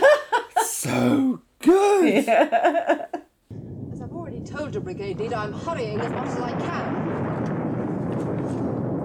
All right, brigade leader, we're still here. I don't like your tone. Those explosions are getting closer. I'm thinking about the safety of all of us. Oh, yes, of course you are. All got to get out of here! You go if you want to. I shall stay here and finish the work. You carry on with your work! Where's the to-go? That spacecraft at the doctor works. You've seen for yourself. You don't really think you can force him to take us. He's not the sort of man you can frighten. Once that thing's working, we can take it over. We don't know how to operate it. Dr. Williams can learn how to operate it. She's a scientist. That device is beyond all our comprehension. Then I shall have to persuade him to operate it for us. And if he tries to go by himself? And leaves us to die. I shall make sure that he dies first. Yeah, no, she did really do well when put in a difficult situation. She made good choices, and the things that she, like, every time she let the doctor go a bit further, it was very much on her terms, but it was like, well, honestly, what have we got to lose in this situation?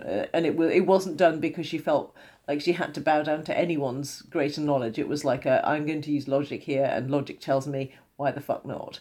And yeah, she was very strong. You're right. I like that thought. Do you want to hear a sexist behind-the-scenes choice that was made that infuriated Caroline John? Mm. She was meant to do the interrogation scene of the Doctor alone, but they didn't think it was appropriate, so they brought in the brigade leader as well. And she was furious. Goodness. Well, no, even in the book, here, I've got this book here, The Complete History, and it says Caroline John was upset, which I felt was a way of saying that, oh, she cried about it. Yes, no, she was feeble and weak angry. about it. Yes. No, she was angry that Yes. she'd had that scene taken away from her where she was actually... Because she was really strong in that interrogation. Name! She's and all that brilliant. stuff. Like, the whole way through, I just kept feeling a little bit sad that this is the last of her. She was really solid, and to think she had to make way for fucking Joe, like, honestly, it's such a backward step. She really was. I trusted her. Her words were said so well. There was one thing that I did find quite interesting about her when we came back to the our universe was. Every word she said, I felt like she was keeping a secret. There's something about the way she speaks where you feel like she's hiding something. It's like a real clever... She's like, I kind of know something you don't know. And it just kind of... It's so bizarre. And I love that she has that skill. You can see time you hear the it. character. You can see the character thinking. Yeah. Her acting is good enough that you see the character thinking. And I think that's quite unusual. And the irony is, of course, is that for years after Doctor Who, she thought she... wasn't in more than four stories because she thought she was bad. Oh. And it wasn't till years later when she got a lot of praise, before she died, thankfully, that she realised, oh, actually, no, it was just they decided to go a different way with the character, with the companion. Well, did John... But all the crap... Was he part of that? Did he want her to... Did he want to have someone subservient? Was he part of that decision? Oh, totally. Yeah. Totally. He's like, oh, Katie was a better fit and all this sort of stuff. Better fit, my fucking arse. I think the excuse was that, we needed someone who could say, what is it, and stuff like that. But you just have to look at the previous female companion before Liz, and that was Zoe. And Zoe works just as well as Liz. Yeah. So you can't say it doesn't work. She was there for a whole series, and it worked brilliantly. I love them. Yeah, I love everything that she did. And then you've got the Doctor and Romana's relationship through 16, 17 and 18. That is very similar. It in must the sense have that just there's been a kind of John more Pertwee equals. just talking I his think shit. so. He just, you see it, you see his wankeriness in everything. Like, even when he's running through the fucking parallel universe thing in his baby grow, you're just like, you big twat. Like, you have to be seen to be, like, the brave guy all the time. I do all my own stunts. Yeah, fuck off. Yeah, and all the fucking Western kind of gun show shit. That was bizarre. Why did they have pistol shots wherever they were going? That sounded really quite strange. Yeah. So we've diverged quite a lot from where we were in the episodes. But where do you want to pick I'd like to talk about the logo. The logo? Oh, did you not see it? Whatever the RFS was, they had. Oh yes. It looked like a penis. Republican Security Force. Oh, RSF was it? It basically was an arrow pointing up with two little balls on the side. Yeah. No, I thought there were other arrows, weren't there? There were other arrows. They were, but it felt like an odd choice to go for a straight up erection plus two. Well, there you the go. side. It's back to my sexual metaphors, isn't it? There's definitely something in it. Definitely. Yes. And also the fact that Keith was being called an old woman. It's all about the battle of the sexes and about sexism. There's so much in it. But yeah, I guess it just didn't push it hard enough for my contemporary eyes. Yeah. But that was a bit I fucking loved. Was when Liz does some digging to find out if anyone knows who this doctor guy is. She's like, well, I described him and they had no idea this guy does not exist. It's like, are you fucking kidding me? You described a middle-aged white man to someone who is in a middle-aged white man's world and you said, never seen anyone like that. Like, not anyone who's got grey hair and a bit of a cock. Are you sure? Because I reckon there's probably about 5,000 people you could probably say that you met like that. But I love that was their security check. Like, they just described him a bit over the phone. Didn't even take a picture of him. It was like, have you seen anyone like grey hair? Nah, never. Just fucking weird. Can I also talk to you about appropriate mourning for the Queen? Because we've had a lot of that lately, and you know how massively, ridiculously over the top it's been. Although I got fascinated by the coffin watching. That was a stream we could get on the BBC where you could watch people walking past the coffin. I loved it, not because I wanted to see the coffin. You loved to see people's reactions. I loved to see people's reactions and how they changed, how they walked, or how long they stayed, or whether they bowed on the basis of the people who had come before them. It was such a fascinating ethnographic commentary. It was so fascinating. Grace is like, she caught me watching it twice. She's like, are you still watching this? I'm like, it's amazing. It's all so performative. Yes. It's just hilarious. Yes. That I don't understand any... Like, I think that's something that you and I just don't have. To do things for the benefit of others around us, to do those kind of things because we feel like someone might comment on us, and there's a way to do it. It's so against how we behave, but when we see it, it's disgusting. So back to appropriate mourning. There's the brilliant moment in episode 3 where they say them, or is it episode 4? The royal family were all executed. And the doctor said, that's a shame, they're a lovely family. I think that's enough. Yeah, that's as far as they went. No more than that. Yeah. That is an appropriate level of mourning. That's my level of mourning. That's a shame. Quite nice. Yeah. Yeah, completely. Oh, anyway. Sorry, that was a long way of getting around to that. I like it. Obviously, coffin watching I loved it, honestly. I only did it for an hour once and then 10 minutes another time. But an hour, I watched people for an hour. That's insane. But I can understand because it must be like Chinese whispers a little bit. They kind of copy a little bit what the previous person did, but then they alter slightly for the next one, and they just then some people do an Anna Lindup. So I went to Anne Valerie's funeral, you know, the writer of Tenko, and none of the actors were there, or the cast, any of the crew or anyone, other than Anna Lindup, who played Daisy, and. You know, Daisy from the second series, the one who gets all the blisters. Anyway, she came along, and when it came to her point to actually put flowers on the coffin, she did this grand sort of actory sort of swirl around, and she laid the thing, and all of this sort of thing. It was so performance, and a lot of the people going past some of the people going past the Queen's coffin were doing that, where they were taking full centre stage and did massive gestures, and held the queue up. And then people after them would do the same thing. Some people would do the same thing. And then the security would have to intervene and push people on, saying, no, you can't have your moment in front of the cameras like this. And it's just hilarious how people are performative around death. Anyway. Yeah, no. I'm still talking about that. Yeah. Can you tell me who said to who, you have a certain usefulness?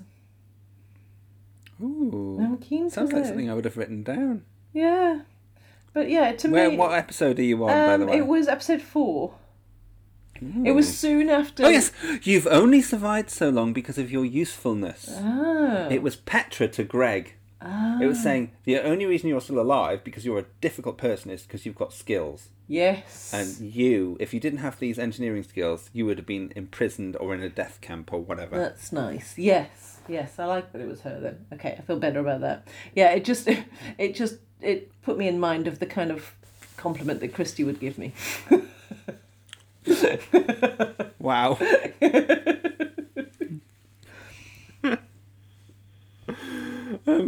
Something that Ryan pointed out, because he kept giggling, there was a few things he laughed at that I just hadn't noticed. There's one point where Petra runs in and then runs out again. She runs in to say something about Stallman, I think earlier on, and she's like, la, la, la, and then she runs straight out again without checking whether anyone's following her, and he just thought that was hilarious. She did run insanely a few times. I know. The other thing, I think she also ran a bit to make sure she didn't show her knickers. Oh, so I think she's kind of a bit like straight running. Was that when she was running to say, oh, I can hear someone in the other room, and then like ran out to see it again? Know. Okay. I don't know. But the thing that kept making him giggle is there was a period in episodes 3 and 4 where every scene started with someone on the phone. And he was like, can we not start a scene without them being on the phone? Wow. That was hilarious. It was a technique that was being used. Anyway. Yeah, but no, it was hilarious. using the technology. It was probably a new thing. I was like, "Ooh, we can use our phones. This is kind of cool." What did you think about the glitter ball effect? Go back and forth. I liked it. between It told me what was going on. I was like, okay, thank you. Give me a clue, because otherwise I'd be taking a while. I'm listening to an audiobook at the moment, and between scenes, they're not giving me any clue. And I'm like, fuck, who's talking now? This is like I'm in a completely different person. And you're like, I need some fucking idea. So a glitter ball is a very helpful device. I like it. Thank you. Yeah. Also, just to say about that, we'll ask you a question. Did you get taken out of it, or did you kind of like, oh, I don't want to be back in the real world, I want to stay in the parallel world? Or did you think there was a good balance between the two, between the different episodes? I didn't want to know. Like, I always want to stay where I am at. Like, it does piss me off to go somewhere else. But generally, the information I learnt in the current universe was helpful. Like, I was glad to know of it. I just didn't like to get there at that point. Like, I would have been fine to be told that in like a bit of a synopsis when we got back there later. So, but yeah, like I wasn't against it. It was, when you're in the moment, when you're actually into something, yeah, you're not desperate to be swished off to another place. Like, that's not where you're at. But yeah. It did a job. Yeah. So right, can we get into now? Why on earth? Like, and I kind of covered this in my synopsis, but I feel like it needs a bit more digging. How on earth would there be a program of works like completely endorsed by the government and allowing someone to drill into the Earth's core, and that's just okay? Like, that they didn't need any more permission elsewhere, that was a thing that you could just do, and it would probably be all right. Like, we should be fine. Like, there might be a problem, but... Well, fracking. But, like, the Earth's core, like, right into the fucking I know, centre. but fracking's really dangerous, and Liz Truss is all behind it. Of course she is. But it's super fucking deep. Like, the Earth's core. The Earth's fucking core. This is what Don Houghton. Okay, remember Long This Houghton? is what he was fascinated. We used to live It's Long Houghton. It's Houghton. Oh, this is where your problem comes. I've always called it Long Houghton. No, it's Long Houghton. Long Houghton? Yeah. Shit, I've been to Long Houghton so many times. Well, you went to the wrong place. Wow. He was fascinated because apparently he'd done some research, and there was a drilling operation on land and there's a drilling operation in the sea, both attempting to penetrate the Earth's crust. He was looking in. Yes, and he was looking into both those projects, and on both occasions, the drilling was stopped, and no one would tell him why. And he even got in touch with someone and said, "No, it's top secret. Why?" So he thought, oh, this is a really fascinating Oh my God, good work, Don. Yes. So that was the genesis of Inferno for him. It's like, oh, well, that's fascinating. What actually did happen and what could happen and why did people stop drilling that far? Yeah.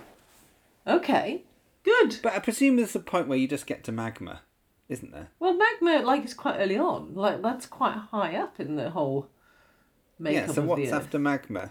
What's after magma? I'm doing gesturing, pointing down. Well, my memory of that part of geography was a lot of magma until you got to the centre of the Earth's crust. Like, it was like, that was it. It's just magma, it goes all the way down. Isn't there a nut there? Yeah, a big nut in the middle. Well, like an almond.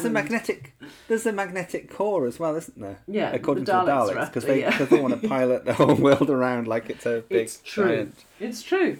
Good. Yeah. Well, I'm glad we've covered the science bit. Concentrate. Science. Yes. So yeah, I'm up to Petra holding Greg's pipe now, which is always a worry. Wow. So wrong. Oh, question for you. Would you, if you were in that parallel world, would you have helped the Doctor get back to our world? No, I don't care about other people.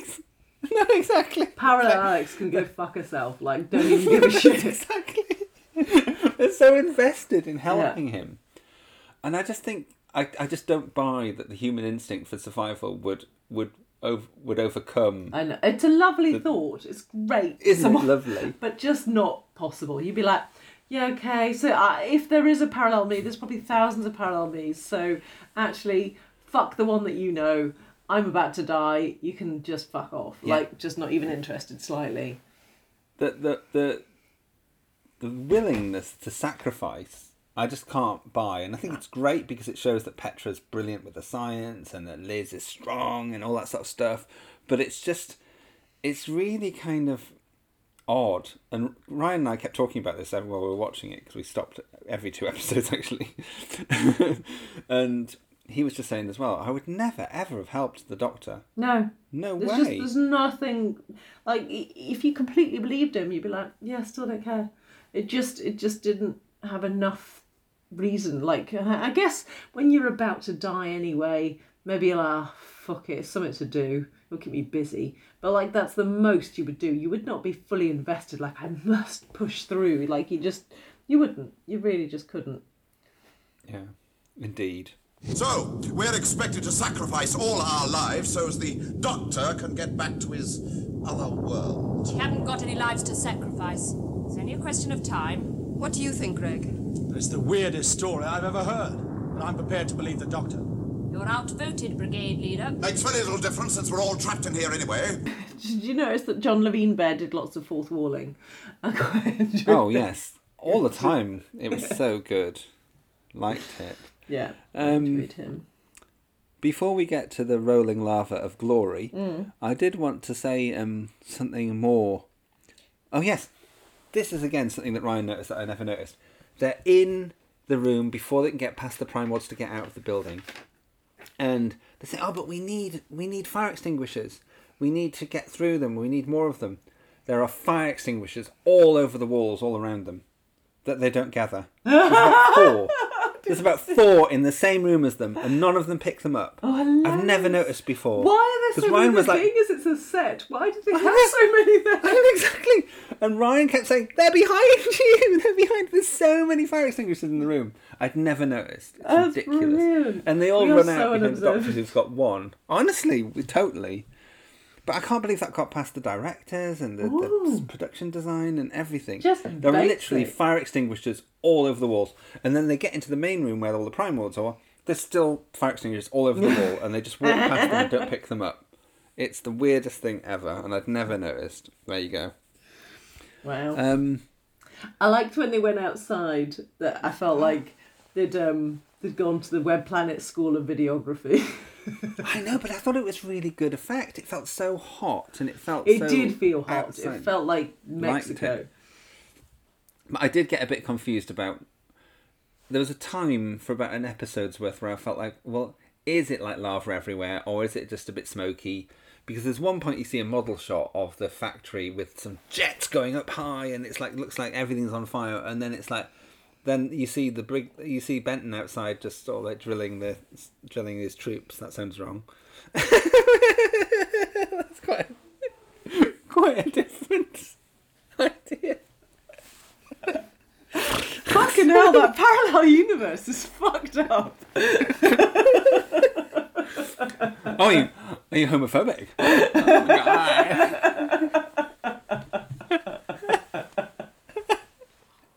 Anyway, wow. Crashing on, as Claudia Winkleman used to say.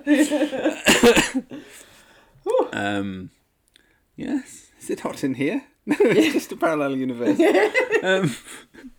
I loved the bit when they were running back towards the garage and they kept falling over at the same time.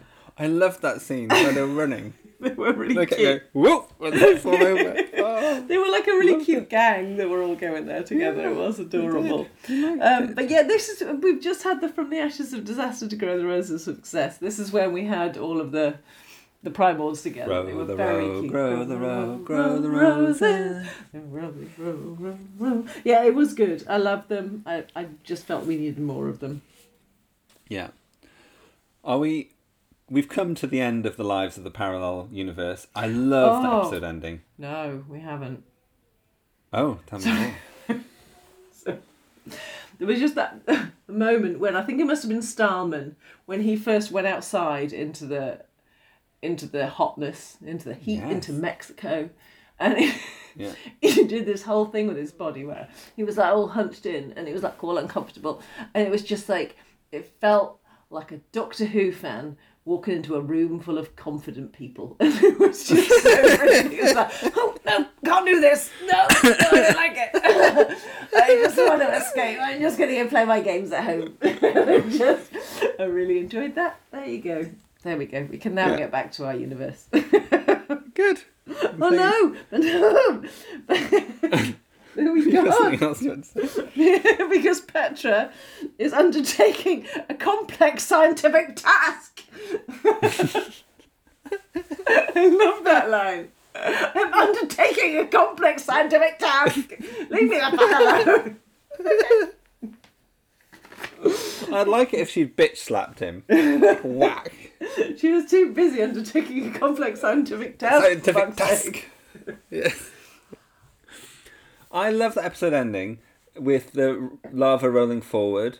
When I asked John whether when he remembered Inferno, he said, "Oh, that's the one with the crap fire at the end." And I'm sorry. Wow. I'm sorry. Rude. Oh my god. I know. No, I think it's gorgeous, but the other episode endings are a bit shit. I thought Inferno had loads of good episode endings, but I didn't like them. There's lots of people with guns and just saying, "You are, we'll kill you later." I quite like the Brigadier shooting Sutton. I was like, ooh, rude. Okay, good. Well, didn't you like it? Was just like, he actually had the gun at his chest and he pulled the trigger.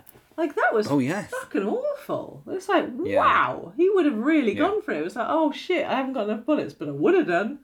Quite willing to kill you.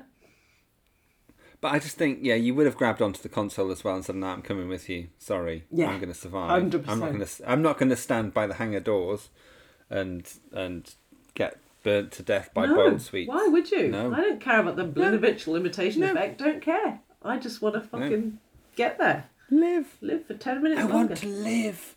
To live. What's that from? Oh, it's Callie in Blake 7. Oh, is it? I thought it was sort of an Nemesis. Sarcophagus. I want to live. That was really good. That was really moving, actually. Yes, it was. I loved Callie a lot. Yeah. Yes. Yeah. I've got one phrase to say to you for episode 7. We're almost there. It could be a Lulu. What's that? Greg says towards the end, at the start of episode 7, it could be a Lulu. Meaning? And I don't know what that means. Oh. I think it could be a disaster or a problem. A Lulu. Professor Starman's been working on this project for years. He must know what's going on. But he can still make mistakes, can't he? If he makes one at this stage, it could be a Lulu.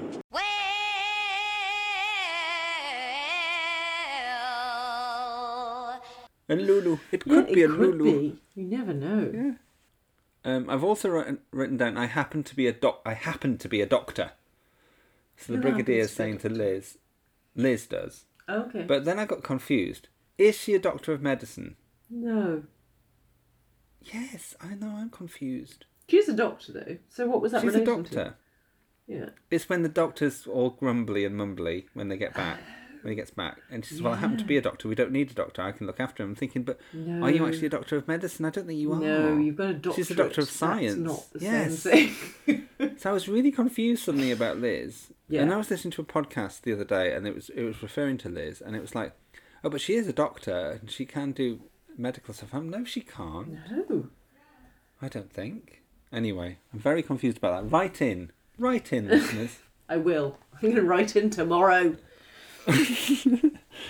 I also wrote down dodgy flange. You've got all the wrongness in you today. What happened and who and why? Dodgy flange. They said there's a dodgy flange, which is why the output 2 pipe has broken because it's got a dodgy flange. Oh, that's. And they don't mention flanges until episode 7.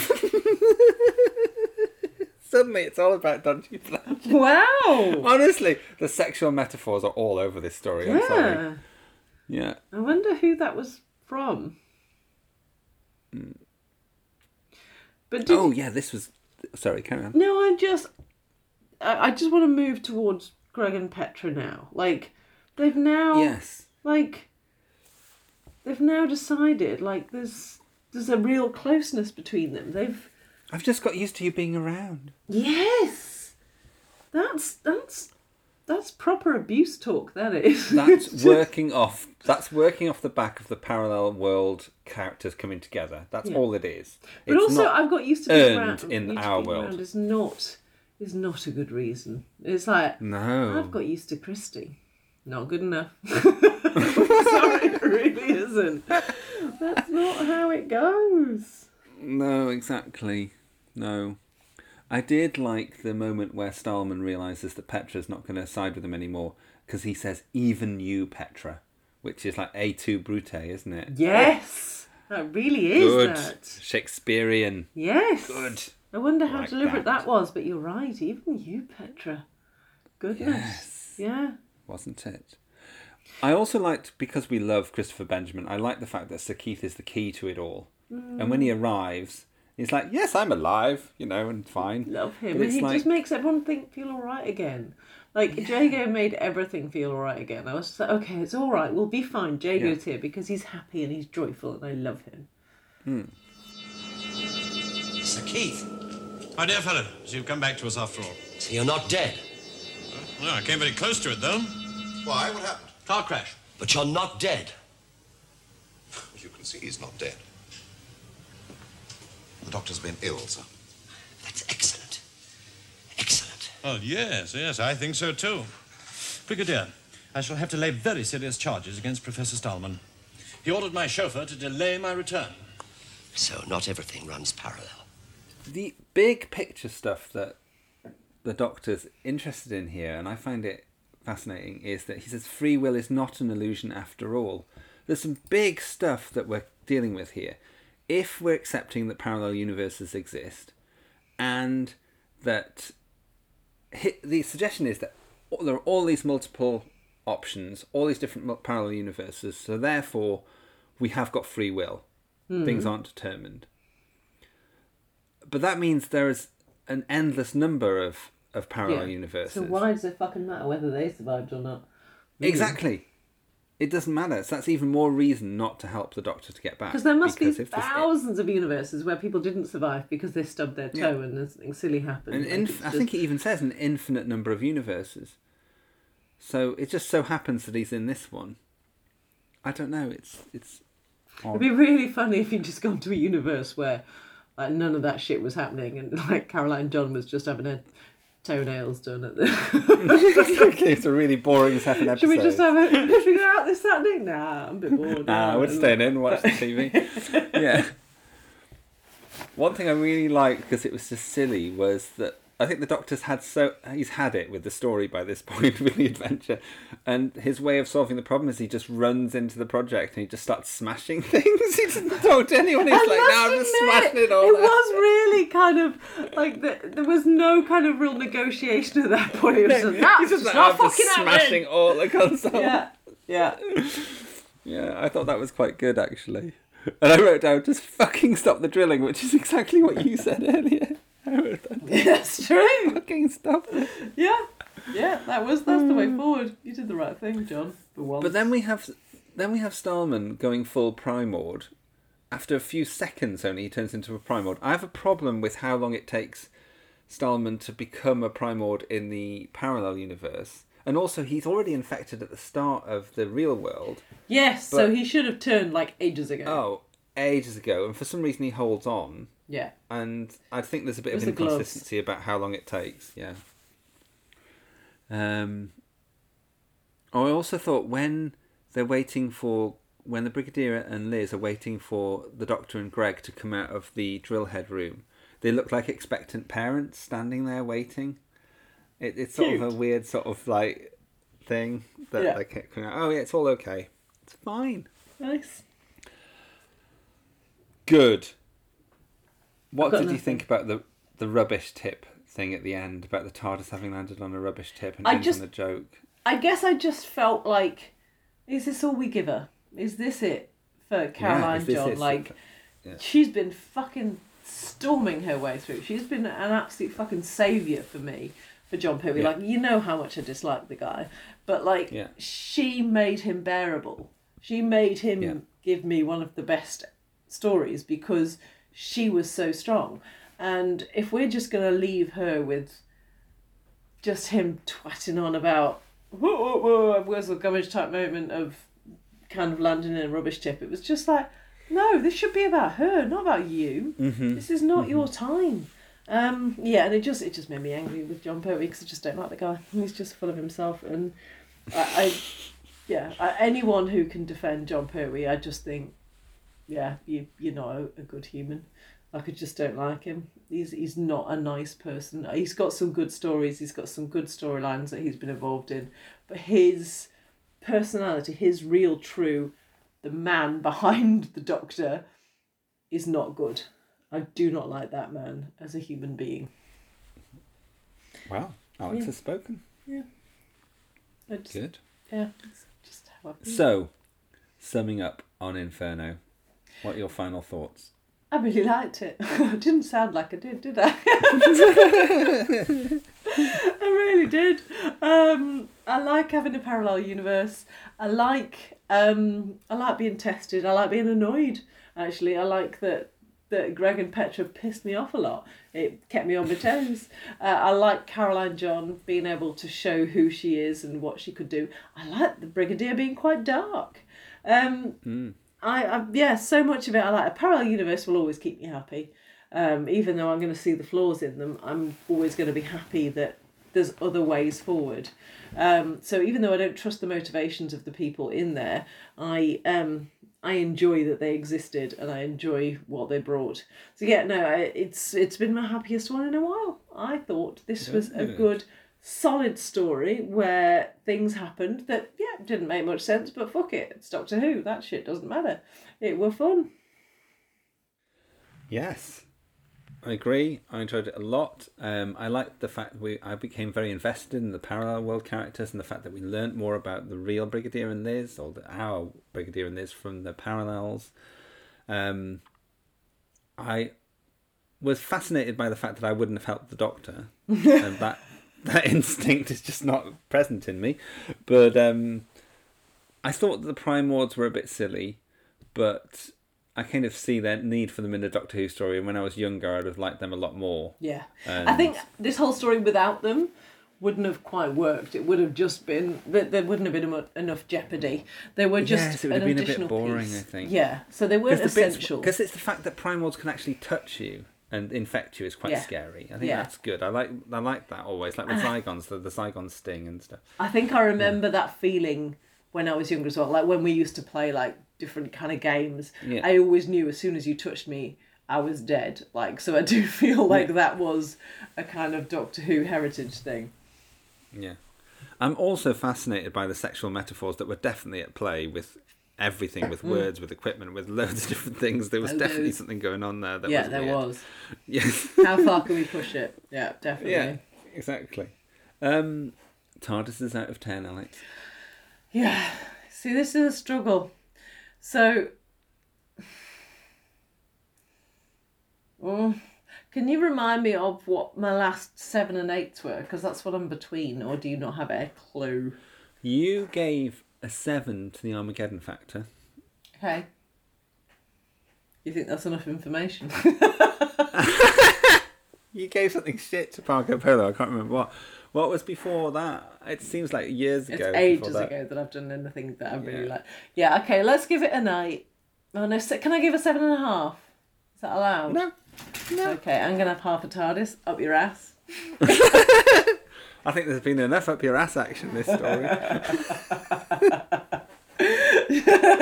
John Levine Bear and all his drilling. Exactly. That's just his sex face when he's looking at the camera.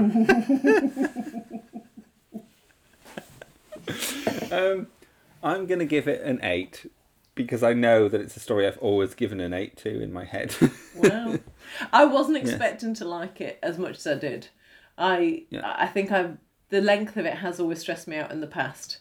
So the fact that I got so much pleasure from it this time was a real joy. Yeah, it was worthwhile. It did some good stuff. I'm also going to say I didn't get as much out of it this time because I did watch it in chunks, just to make it more bearable, I think, for Ryan. But I think there's something about watching this story all in one go with lots of coffee and a duvet, and sat there like, because before I had responsibilities, like when I kind of vaguely went to school when I was doing my A-levels, like, you know, that you could actually just sit down on a Sunday and just watch all of Inferno in the afternoon and just know you've got that big chunk of time which is yours and preserved. Yeah. And it would be with you and it would just be lovely. And that's kind of a coziness that I think I didn't get back to that coziness when I watched it this time. Yeah.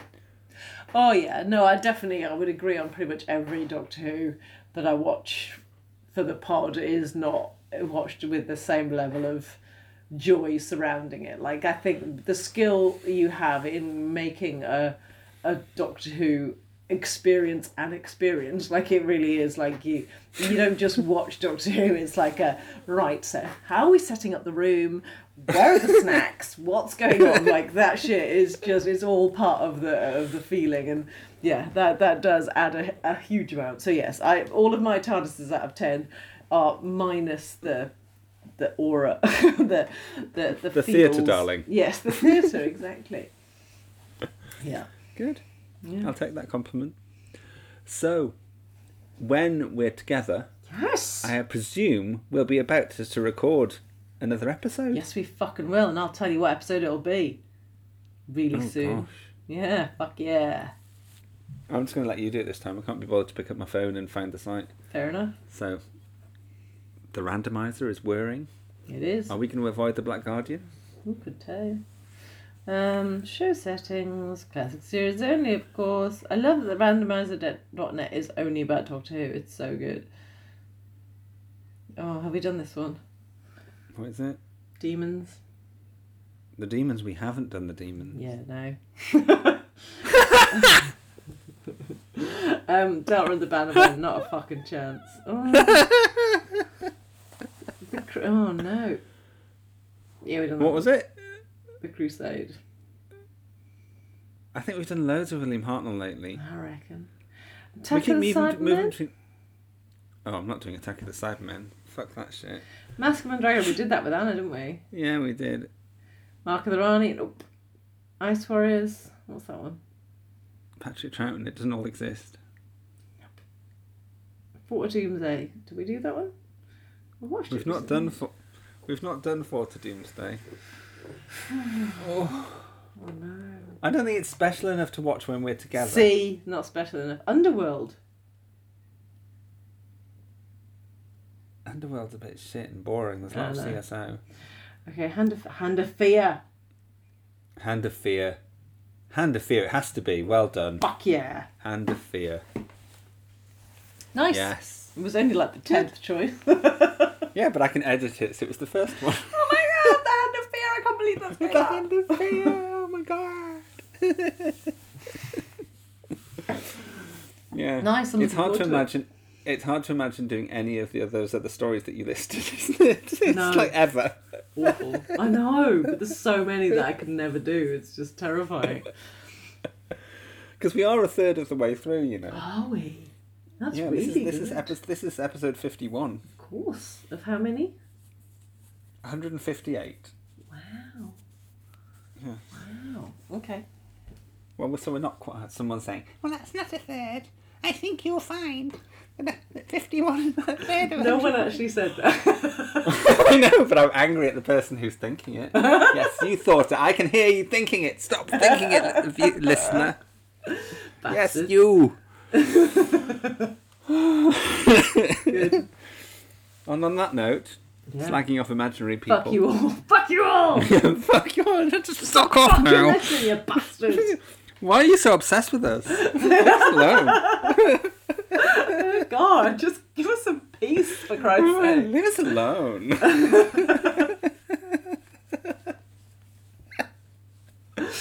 Oh, you know what? Someone said to me recently What? that it's really popular to release this. What? the recording of people doing a podcast is like a really huge market, and people love that shit, and the people will more likely follow that than they would the actual podcast. Okay. Well, I think that maybe the people who do like our podcast like it because I often keep these bits in. Yeah. But I mean, so there's like, more silliness on the sides. But some seeing people our don't. faces doing this shit would seeing be our quite... Yeah, no, they release it on YouTube. And so they have like the pod stuff plus the visuals. So, yeah. Can you just get editing? Thanks. Good. Yeah. Yeah. Right, let's... Go away now, Yeah, as Charlie Brooker used to say. Right. And the end. Is that it? And scene.